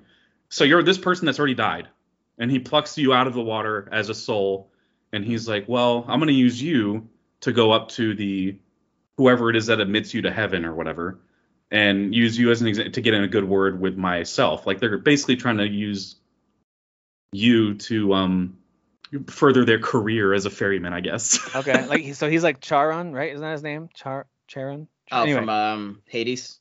Yeah. Oh, maybe. I don't know enough about. I didn't play enough Hades apparently to pay attention to Well, that. and it's also just like that Greek mythology. Yeah, I think there's a mythology person that it's a mirror of or whatever, at least. Yeah. But so that's like the start of the story, and so he kind of tells you, okay, I have to know every detail about your life now. So basically, you're just reliving this dead person's memories. Gotcha. And each blink takes you further into their life, like each time you blink. So there are some stories you have to sit there for, and like you can't blink. They're not trying to torture you or anything, but it's not like a super long time you have to not blink. Yeah. But there are some where it's like you'll hear a character say something, and if you blink, it goes right to the next screen, right to the next scene. But if blink you stay and on you'll miss it. If you stay on that screen, something will pop up on the screen that shows as like you can interact with it. Dude, knowing that I'm not supposed to blink makes me want to blink so much. Yeah. Sure. I'm like, wait, my eyes are getting really dry. At the very end, God damn it, this is an emotional game. It's such an emotional game. At the very end, I think they're encouraging you to blink and react a certain way by the very end of it. Because blink it's with like tears? the way it's swat. Yeah, I mean, Blinking God, I was Blinking crying with so hard, dude. I'm not even gonna lie. I'm a little. Hey, man, it's happened sometimes, dude. Sometimes, If Derek had been able to join us tonight, this is when he would have hung up the phone. Yeah, right. Yeah, absolutely. Yeah, that's he would have interesting. been sitting there all just angry, I just want to thank you on behalf of our entire host group as well as the listening audience that you're playing these games, so no one else has to. So I do appreciate it. I hope at least somebody else plays before your eyes, because I felt it was an interesting enough concept and the story was really, really good. Yeah. It's to the point where this is my favorite for the category, like because I felt like it fit the impact part perfectly in terms of gameplay and story. Like it's doing something interesting with the gameplay, and the story is just like gonna just knock you on your ass. And that's fair to say that for that category. It doesn't mean that it was your favorite game of those. It's just for that category. Makes sense. Yeah. Just I was looking at purposes. I was looking at the best game of the year list, and I finished half of them. So I finished Resident Evil Village, Psychonauts 2, and Metroid Dread. I've played a good amount of two of them in Deathloop and Ratchet and Clank Rift Apart, although I haven't finished either of those. And I haven't even, as Jeff would say, diddled It Takes Two. So I need to play It Takes Two because I would feel bad, of all like that one. I need to try it. You can't diddle that by yourself, though. You got to diddle with a friend. I know. Yeah, me and Kyle have been talking about wanting to play that game ever since it came out, and we haven't done it yet. Still not happening. And that came out like in March. He tried to do it couch co-op with one of his roommates, and his roommate was just like, "This is not for me, dude," because it's just a super quirky, weird game. Yeah. I tried playing with my wife, and she's just not as much of a gamer, so to speak, as I am. So there's definitely certain moments where she's just there's a part where you're fighting a certain insect that's large because you're small, and she just couldn't get the twitch shooting part of it because she's just not used to playing something that makes sense. So, that makes sense. Yeah. Am I the only one that might end up having to defend Rift Apart? on this podcast. No, I beat it. like I said with Deathloop, I've played a lot of it. I haven't played more of it. I played a little bit more of it this past week. Like, beautiful and fun game. Like I will. Oh my gosh, dude! I'll try to give it its due diligence. I haven't finished it. I also don't think it's. I don't think it's the best game of the year, but I do think it was great. It was really great. I like it better than Deathloop. Fantastic, man. Yeah, I mean, I do too for sure. Yeah. But Dan, anything that you've played over the Thanksgiving week? So mostly watching, which we can discuss in a moment. Arcane, which, dude. But I actually, so what a journey, right?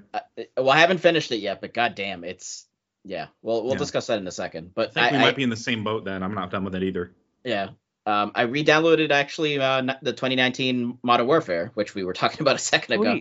Yeah. Oh, wow. Yeah, because it was half off, and I was like, you know what? Like this, I'm not a Call of Duty bro, but like that game, I actually like the multiplayer. It is fun. And I think it's like the best controlling Call of Duty that they've ever made. And I think it might be their best campaign personally. I loved that game. And I haven't really played, like, I've definitely played less than half of the Call of Duties overall.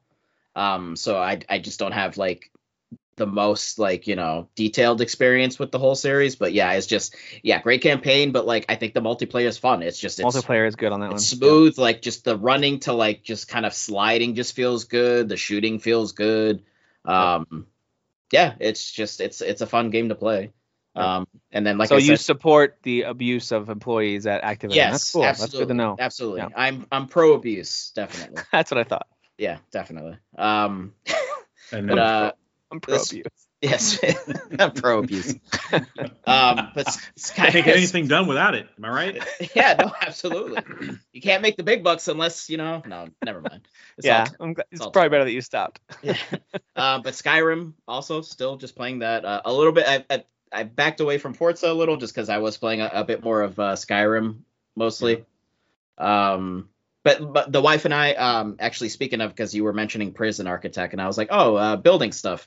That DLC for Animal Crossing, my wife and I have been playing. It's actually really fun, and it's actually pretty meaty. Like it's a good chunk. It's a chunky slice of new stuff. Chunky slice. And it is actually really cool because it's a whole separate island, and it's almost like so in the main game you can have, was it 10 people on your island, 8 or 10, which isn't too much. But on the vacation island, basically, you go to the vacation island, but then like when you pull up, like you're like, all right, I'm going to offer this person a vacation home. It'll pull up a grid. And there's essentially 30 spots. So you can have at least 30 people on the island. Vacation homes. Yeah. And then later on, you can actually do like, so you can do roommates. So you can actually split some of those homes in half and then have like 2 people living in the same home on 2 different floors. So, but yeah, it's fun. I mean, if you like Animal Crossing, it's definitely like enough stuff where it's like, oh, okay, this actually feels worth it to spend the money. Or if you paid for the expansion, which we did, we just got the expansion and that DLC just comes with it. So we didn't have to pay extra for it. So it's funny you bring up Animal Crossing because my 3-year-old brought in, I don't know where he found this. It was tucked in some toy box or some bin somewhere deep in the bowels of the house. Who knows where he got it from? But he brought in, it was like we have so many little DS or 3DS cases, like little travel cases that the kids have used over the years. And this one actually still had a working 3DS XL. So I was like, ooh, let me take like that, the actual system? So I had the system, but it also had a bunch of games that I thought were just lost. And I was like, it's a bummer that I lost. But I keep my most important ones in my case. That's in my room. Like for example, my DS copy of Chrono Trigger. No one's taken that. That's staying. No. So, which is, by the way, the best way to play Chrono Trigger, I'll still stand by that, is the DS version is amazing. Anyway, in there was Animal Crossing. And so that essentially has now become like a Christmas present for my daughter, who's been very interested in Animal Crossing. Yeah. But I thought, hey, we already own this one. I don't want to spend another, probably $50 if I wanted to get it on sale. I think it has gone on sale like once in a while, but a 45 or something. Yeah, probably like 40, yeah. But anyway, we've already got it on the 3DS. We got the 3DS version, and I've heard that people who love Animal Crossing love that version. So sure, I'll just throw her that one and see if she likes it. But yeah. It's the only Animal Crossing I've ever played, so I can't compare to the older ones, but it is fun. it's with the vacation homes, it's cool that you don't have to like go collect resources to build the things like you do on your island. Like you have to go like find stuff to like build the new like dresser or whatever. Like on the vacation island DLC, you basically are just like you just have access to those things. Gotcha. So it's just kind of fun to sort of, just mix and match things, and you don't have to worry about all those extra details. So nice. Yeah, it's nice. fun. It's fun. Yeah, and by the way, for those who are listening, you have until I believe Tuesday night or Wednesday this week. So if you're listening to this shortly after it comes out, the Steam sale is still going on. There's a lot of really good deals. I spent a little money there. I also went to CD Keys, which, listen, some people don't like sites like that because they feel a little sketchy. They're probably not run out of the USA. Depends on the buyer or the seller that you get it from. I mean, just check the ratings, guys. That's all I'm saying. Check the ratings. But I kind of splurged a little bit and I've pre-order in for Elden Ring now for Steam, and I've got that's where I bought Life is Strange, was from there as well, and a few other games for super, super, super cheap, even cheaper than the current Steam sale version. And all it did was give me the Steam key, and I unlocked. So it's in my Steam library now. I just bought it on a different platform. So all that to say, there's some really good sales still going on if you want to pad out the library a little bit, like I did. Nice. All right, let's close things out with stuff that we're watching. I'll mention real quick before you guys gush about Arcane, because I do want to hear about Arcane. We went to see Encanto, the new Disney movie. I'm excited for that. I do highly recommend it. It's very sweet little movie. I don't think Disney knocks it out of the park every time, but this one's a great one. Like obviously it's going to be compared to Moana a lot because it's got Lin-Manuel Miranda doing the music, and my God, I believe a lot of this. So busy this year. A lot of the same people are involved, I believe, because a lot of the art style, there's some similarities. And even when it first starts, I was kind of like, didn't we just see Coco? Like, I feel like a lot of this is, but it gave me Coco vibes. Yeah, it's very different. It's got its own. It's got its own thing. It's not music. Like Coco's very music centered, and even though there's still the family vibe, and yes, they both happen to be from Hispanic countries. One's Mexico, one's Colombia. One is really centered on the culture of Mexico. This one's just about this family, and they literally could be the story doesn't have to take place anywhere necessarily. Like it's just about that specific family. So anyway, it's not really like any of those other ones. I thought it was really great, very sweet, kind of. I can't wait to see it, man. Good message in the end and all that kind of stuff, and the songs were great, very my son actually said to me as the credits rolling, he was like, that reminded me of a lot of like the Hamilton songs, and I was like, it's the same guy. Same guy. I hope it would. And he did Moana too. I'm out. Well, have you seen Vivo? Have you seen Vivo? I haven't watched it yet. Because that's another Lin-Manuel movie. Right, but also Tick Tick Boom, he directed that. He's super busy this year. I don't know. I think there's multiple versions of him. That's what I'm convinced of. Like, Tick Tick Boom's an interesting one because he directed it, but it was somebody else's script, and the play or the musical had already existed before, so they're not his songs. And it's based off of a guy who wrote musicals. Rent. Yeah, so, it's based on the guy that wrote Rent primarily. Wrote Rent specifically. Yeah. So anyway, I do recommend Encanto. It's really good. I don't recommend Home Sweet Home Alone. We watched that on Disney Plus. But listen. Who saw that coming? Nobody saw that coming. But you get what you pay for, I guess. That's true. It's direct to Disney Plus, original movie. Listen, my kids laughed really hard. They thought it was great. They loved some of the modern updates to some of the stuff they do with some of the hijinks. It's pretty bad. It's not like Snow Buddies level bad. If you ever watch those Snow Buddies, if you ever watch those absolutely horrible movies, it's just it's just not great. It's my brother was telling me that the thieves this time, the Joe Pesci and Daniel Stearns of the movie, if you will, had a legitimate reason to break into the house and get something. Yeah, it's an interesting way to make you're like I'm kind of rooting for them now. Like the kids being kind of a dick to them. They're almost the hero. The whole thing is now a misunderstanding as opposed to two mean robbers trying to come in. Yeah. So it's all a misunderstanding sort of, and they are kind of more the heroes because you really get their story, and his is a pretty straightforward, was left home alone and parties and then notices creepers coming in his house and fights them off. It doesn't really dig into the kid. Like Macaulay Culkin was the centerpiece of Home Alone. Yeah. And this one's not. So it's different, but listen. It's what you expect when you get a remake, or I guess you could call. They do a funny callback with a certain character who was from the original movie. I thought that was kind of funny the way they did that. But it was Biff, right? Is it the brother? Or Buzz?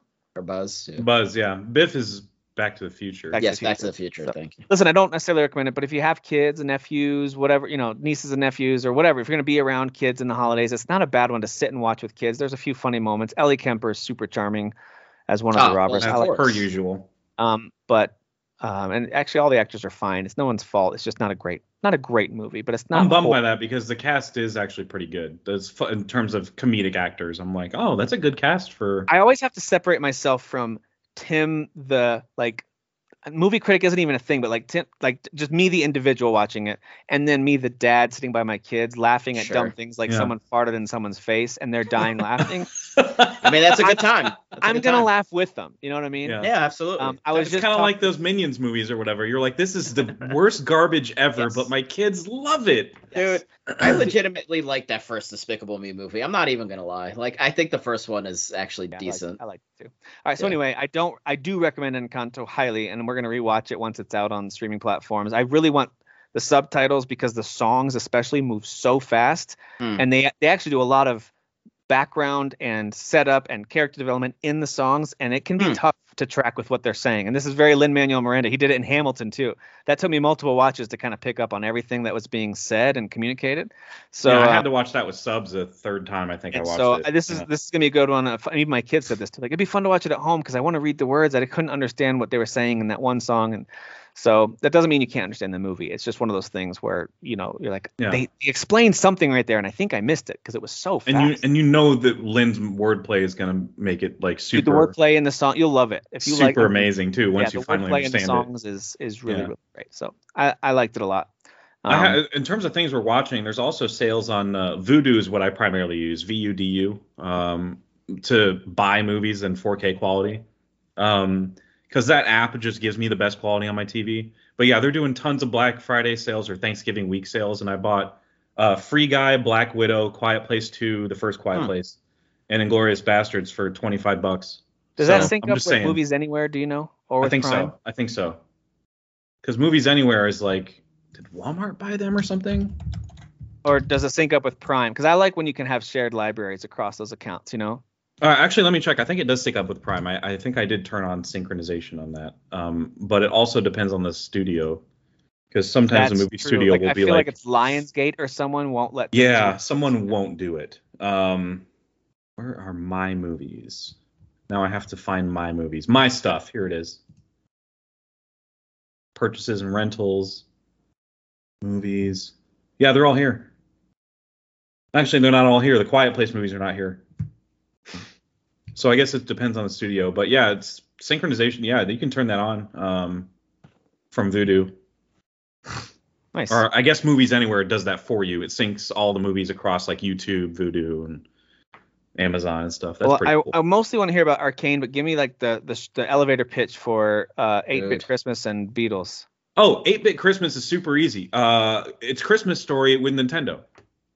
Oh. Is that out already? Oh, with Neil Patrick Harris? Neil Patrick Harris. My sister and her fiance were telling me about it. I didn't know it was out yet. Yeah, it's on HBO Max. It's entertaining, man. It literally is Christmas Story. Like, Neil Patrick Harris is explaining to his kid what it was like when he was a kid, and he really, really wanted like to be the neighborhood kid with a Nintendo. Yeah, the trailer hooked me on this one. I want to see this one. Yeah, definitely see it because it's got nostalgia, and they talk about the Power Glove and how everybody was so hyped for it, and how it ended up being a piece of garbage. And, all the neighborhood kids are gathered at the one kid's house who has a Nintendo, and they're offering him stuff. Like, that's great. It's actually, I mean, it's a good family movie. I think honestly, there's a lot of good family humor in it. Even just watching it alone, I had a good time with it just for purely. I didn't realize that was out already. We gotta watch that one. Yeah, it's enjoyable. Beatles Get Back, I just had to mention because I dedicated 8 hours of my life to it, and it's really long. But Peter Jackson directed it in the sense that he took all the footage, and it was like 160 hours of footage, and he chopped it down over several years and restored it to like HD or whatever, Ultra HD 4K quality. And it looks amazing. And if you are he's having the camera problem again. God damn it. Is this the one you just told Kyle to buy? Because this is not a good ad for it. Yeah, exactly. Kyle, don't do it. All right, so this is a docuseries. The Beatles Get Back. Yeah, it's in 3 parts, and they're all like 2 hours, 2+ hours each. It just depends on your tolerance of one of the arguably one of the best bands of all time, just sitting around and talking and trying to iron out their details on what would become their final album. So I'll say something that some people don't like when I say this, but they don't actually hear what I'm saying. I still think the Beatles are one of the most important and influential bands of all time. Yes. There's no doubting that. I do not sit there and listen to them on repeat as one of my favorite bands to listen to. And I don't know how to say that without insulting people who love the Beatles. Like, I don't necessarily think of them as one of my favorite bands to currently listen to now, because I don't know what it is about the old style, something about it that just doesn't acknowledge do their it for me. importance. I mean, But dude, I think they are the linchpin, and they changed music in a way that very few other acts could ever claim to have. I just don't put them on my Spotify playlist. I was explaining it to Kyle that I adore their songs from like a songwriting perspective, even if like I can't bear to listen to some of them sing. It drives me crazy. Lennon's voice is just, good God, man. Yes, but they wrote songs that now people have copied for decades and still copy to this day. And people would listen to it now and go like, "Oh, it sounds like everything else." That's because they did it first. They did it before anybody else. Yeah. They did. And you know what? The movie explains, they're trying to set everything up in the first like 10, 15 minutes of the movie to explain why the Beatles are where they're at in their careers, because they're all like in the 30s when they filmed this footage. Everything that they accomplished was in one decade. That is insane. That is insane to become like one of the biggest bands of all time, to the point where you're playing on a rooftop in your last performance and people don't even need to see you. And then they haven't even heard the music before. And they go, "That's the Beatles, right?" Yep. They know it's the Beatles. They don't even need to see them to know it's the Beatles. Yeah. So, I mean, there's some really cool moments in it. You could see some of the bickering too. George Harrison quit the band like a few days into rehearsals for the rooftop performance. But you could see how quickly things kind of spiral and change, because it wasn't supposed to be a rooftop performance. It was supposed to be something else, like a TV show or something like that. And it was supposed to be like a big return for the band, but ultimately they ended up, disbanding in the fall of that year. So they didn't, it's a good peek into what ended up causing the breakup of the band. For some people, that it's already documented pretty well what happened, but it's still cool to see. Most of it is them just being cool bros. That's like most of it is them just dicking around a guitar. Because people have done the drama pieces of it before, the Lennon assassination and all the things that. So that's interesting to me. That it's more, from what I've heard and what you're saying, it's a lot of just behind the scenes stuff that a lot of people haven't seen pieced together this way. Casual conversations. That's cool.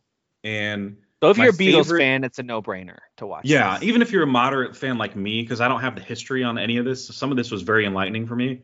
Like watching them like play horrible versions of their songs on purpose just for laughs. That was just the best part of all of it.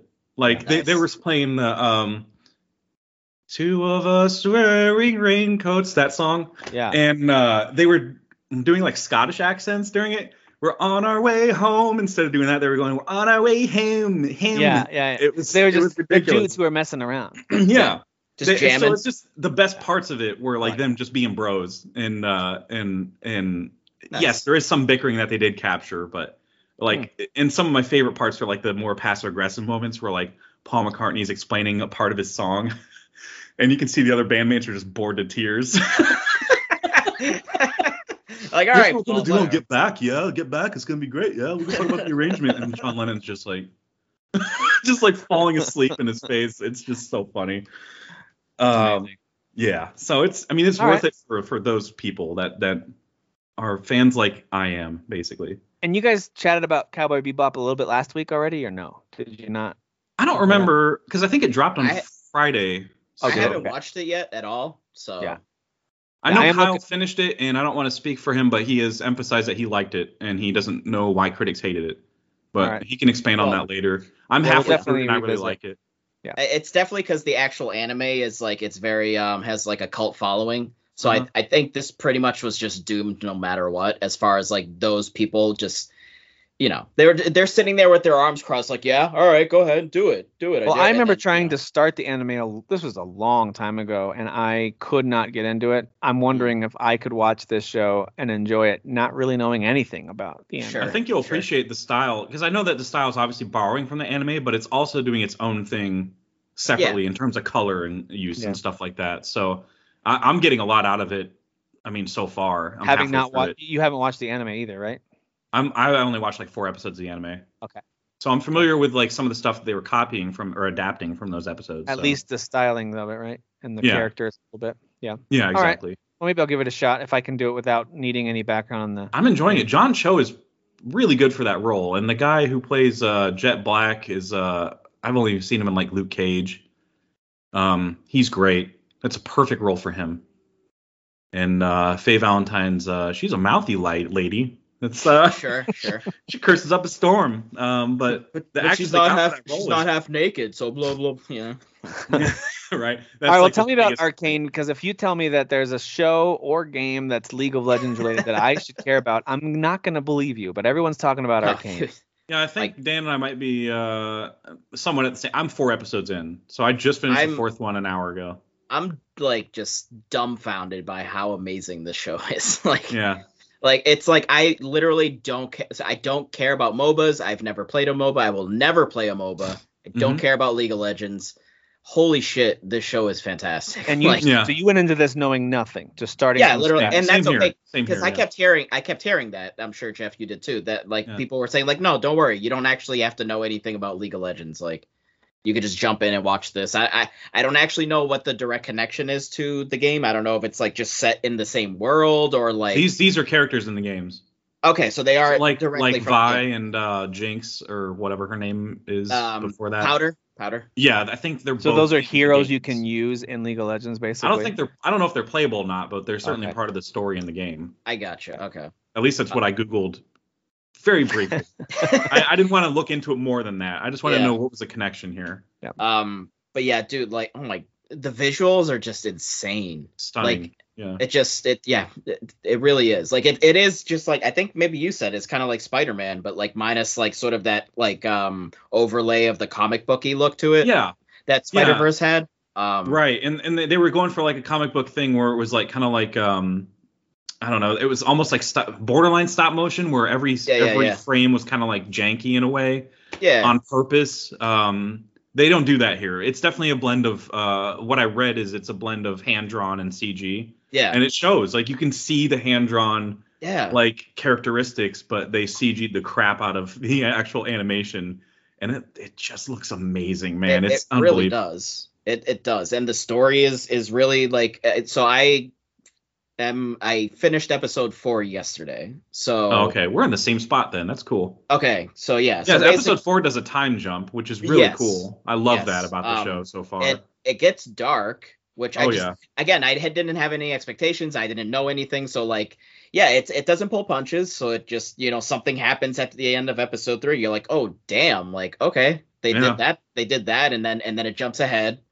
So then there's sort of like kind of what's going on. I don't know how many years. They don't actually specify.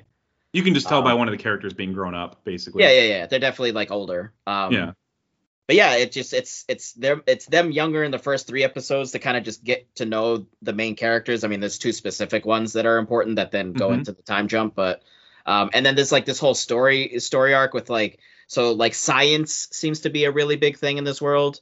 And magic is like kind of like forbidden, it seems like. Yeah. I think magic users, kind of like with Wheel of Time, with how women can only use magic because men get corrupted in that show. Okay. Or that book or whatever. It's kind of like the same thing where magic users are kind of like born with it, the ability to use it. Yeah. Right. You can't. And this one guy wants to manufacture magic. Basically. Yeah, he wants to combine science and magic. Mm-hmm. Yeah. So just anybody can use it for the betterment of mankind, not for like corrupting and doing bad things, which is what their concern is. They're like, this is dangerous. Like we can't just like be giving magic to anybody. He's like, no, I want to make this so people can have their lives be easier, and like so there's like kind of like doesn't always work out that way though. It's just it's kind of like Tony Stark developing the nuclear whatever weapons. And... Sure. I mean, there's obviously shit's gonna hit the fan, obviously. Of course. That. Otherwise it wouldn't be a show, right? You have to have somebody be overly noble for some reason, so you can have it backfire. It's just the writing is definitely very good. The characters are very interesting. The time jump of like the 2 main characters that carry over to that time jump, that dynamic is interesting. I'm curious when they like kind of meet back up, like how that's gonna go down. There's almost actually a little bit of, I don't know if you would agree, because her name is Jinx now. Is that what it was in the time jump? Yeah. Almost like Harlequin vibes a little bit. right? A little bit. A little bit, kind of. She's just really definitely kind of got really some- twisted. Yeah, she's definitely got some mental instability because of what Sure. happened when she was younger. Yeah. Yeah, a certain reason, but Yeah. it's absolutely worth watching. Just This is I was- Netflix, yeah. Yeah, Netflix. And they got Haley Steinfeld to voice Vi, who's like the main character. And they've already Okay. announced season 2. It sounds like. Huh? Yes, so I'm Yes, that's excited what I about heard. that. Yeah. That always Um, helps me want to dive into a show if I know that, hey, when this season's over, now I can go. Like, there's something about that I love knowing that know. more of it's coming. That's what Kyle and I are worried about with Cowboy Bebop. Like, he loved the season, and I'm liking it a lot They right have now. not announced another. They have season. not announced Sure. anything with that show, and we're like, come Sure. on, man. Yeah. The amount of bullcrap you sequelize. I mean, come on, bro. Give us the Cowboy Bebop season 2. Yeah. Speaking of follow-up seasons, I am planning on rewatching The Witcher because we only have about 3 more weeks until the next season of Yeah. Witcher. It's back. I can't wait. That comes out. Does that come out the same day? I want to say it's the Hold on. 19th. There's another show that comes out around the same time that I'm as excited about. I don't Well, think you it's guys have the me season, sold though. to try Arcane. I am going to give it a shot. Yeah, there's Oh yeah, 9 it's the day before. The This, day before The Witcher, MacGruber comes out. McGruber. There's 9 episodes of Arcane. They're 40 minutes long, give or take. Some are like a couple extra minutes, so it's not super long. I'm wondering if it's because they do expect it to kind of take off and they want it to eventually be on syndication on like Cartoon Network or something like that. Yeah. Dude, I honestly give me like 6 more seasons of this show. Like I don't like Yeah. it just looks really good, and I'm telling I you, can't believe how good it is. It's not right. Yes. Anything attached to League of Legends has to suck by association. I know. It's not right. I know. That's my assumption. That's my default position. But Yeah. that's Yeah. cool. I'm glad that it's good. Shockingly good. Absolutely. And the score too is like, Yes. Although oh my god. I don't like that intro song of like, what is that, like? Oh no, it's like a Neon pop, Dragon like, song, yeah. like, whatever it is. It's like, almost like isn't it an Imagine Dragons song? I'm Or pretty sure it Imagine literally Dragons or is something Imagine like- Dragons. yeah. Like, I think just it is. give me the orchestral thing. Like, why do they have to do like some Imagine Dragons nonsense? Yeah, Like, because all the orchestra stuff was like just Oh, It is yeah. Imagine amazing when it Dragons. swells It's, up during a the song epic called scenes and Enemy. stuff. It's a song Enemy. called Yeah, Enemy yeah. by So, yeah, Imagine it is Dragons. Imagine God. Dragons. All right, so They there's are one just con. terrible. There's one con about the show. It's the But at intro. least you get to use the skip intro button. Yes. Put that to use for once. All right. Well, that does it for us this week. A lot of sales. Don't forget those. A lot of sales coming up. Make sure you Yeah. treat yourself if you need to. That's Treat what I've been yourself. doing. Yeah, treat yourself. Grabbing some games here and there as we get Best ready day to of the start. year. I know, Jeff, you're getting ready to head into vacation, but I am getting ready to jump back Just into started. a full week of work again. So that'll be fun. Yeah. But thank you guys. for R.I.P. listening. you. Yeah, I know. Poor me. Thank you guys for listening. Thank you guys for being here. Derek and Kyle, Godspeed with whatever you're doing, wherever you are. Godspeed, Spider-Man. we miss one of you. All right. Have a great week. Guess which one? See ya.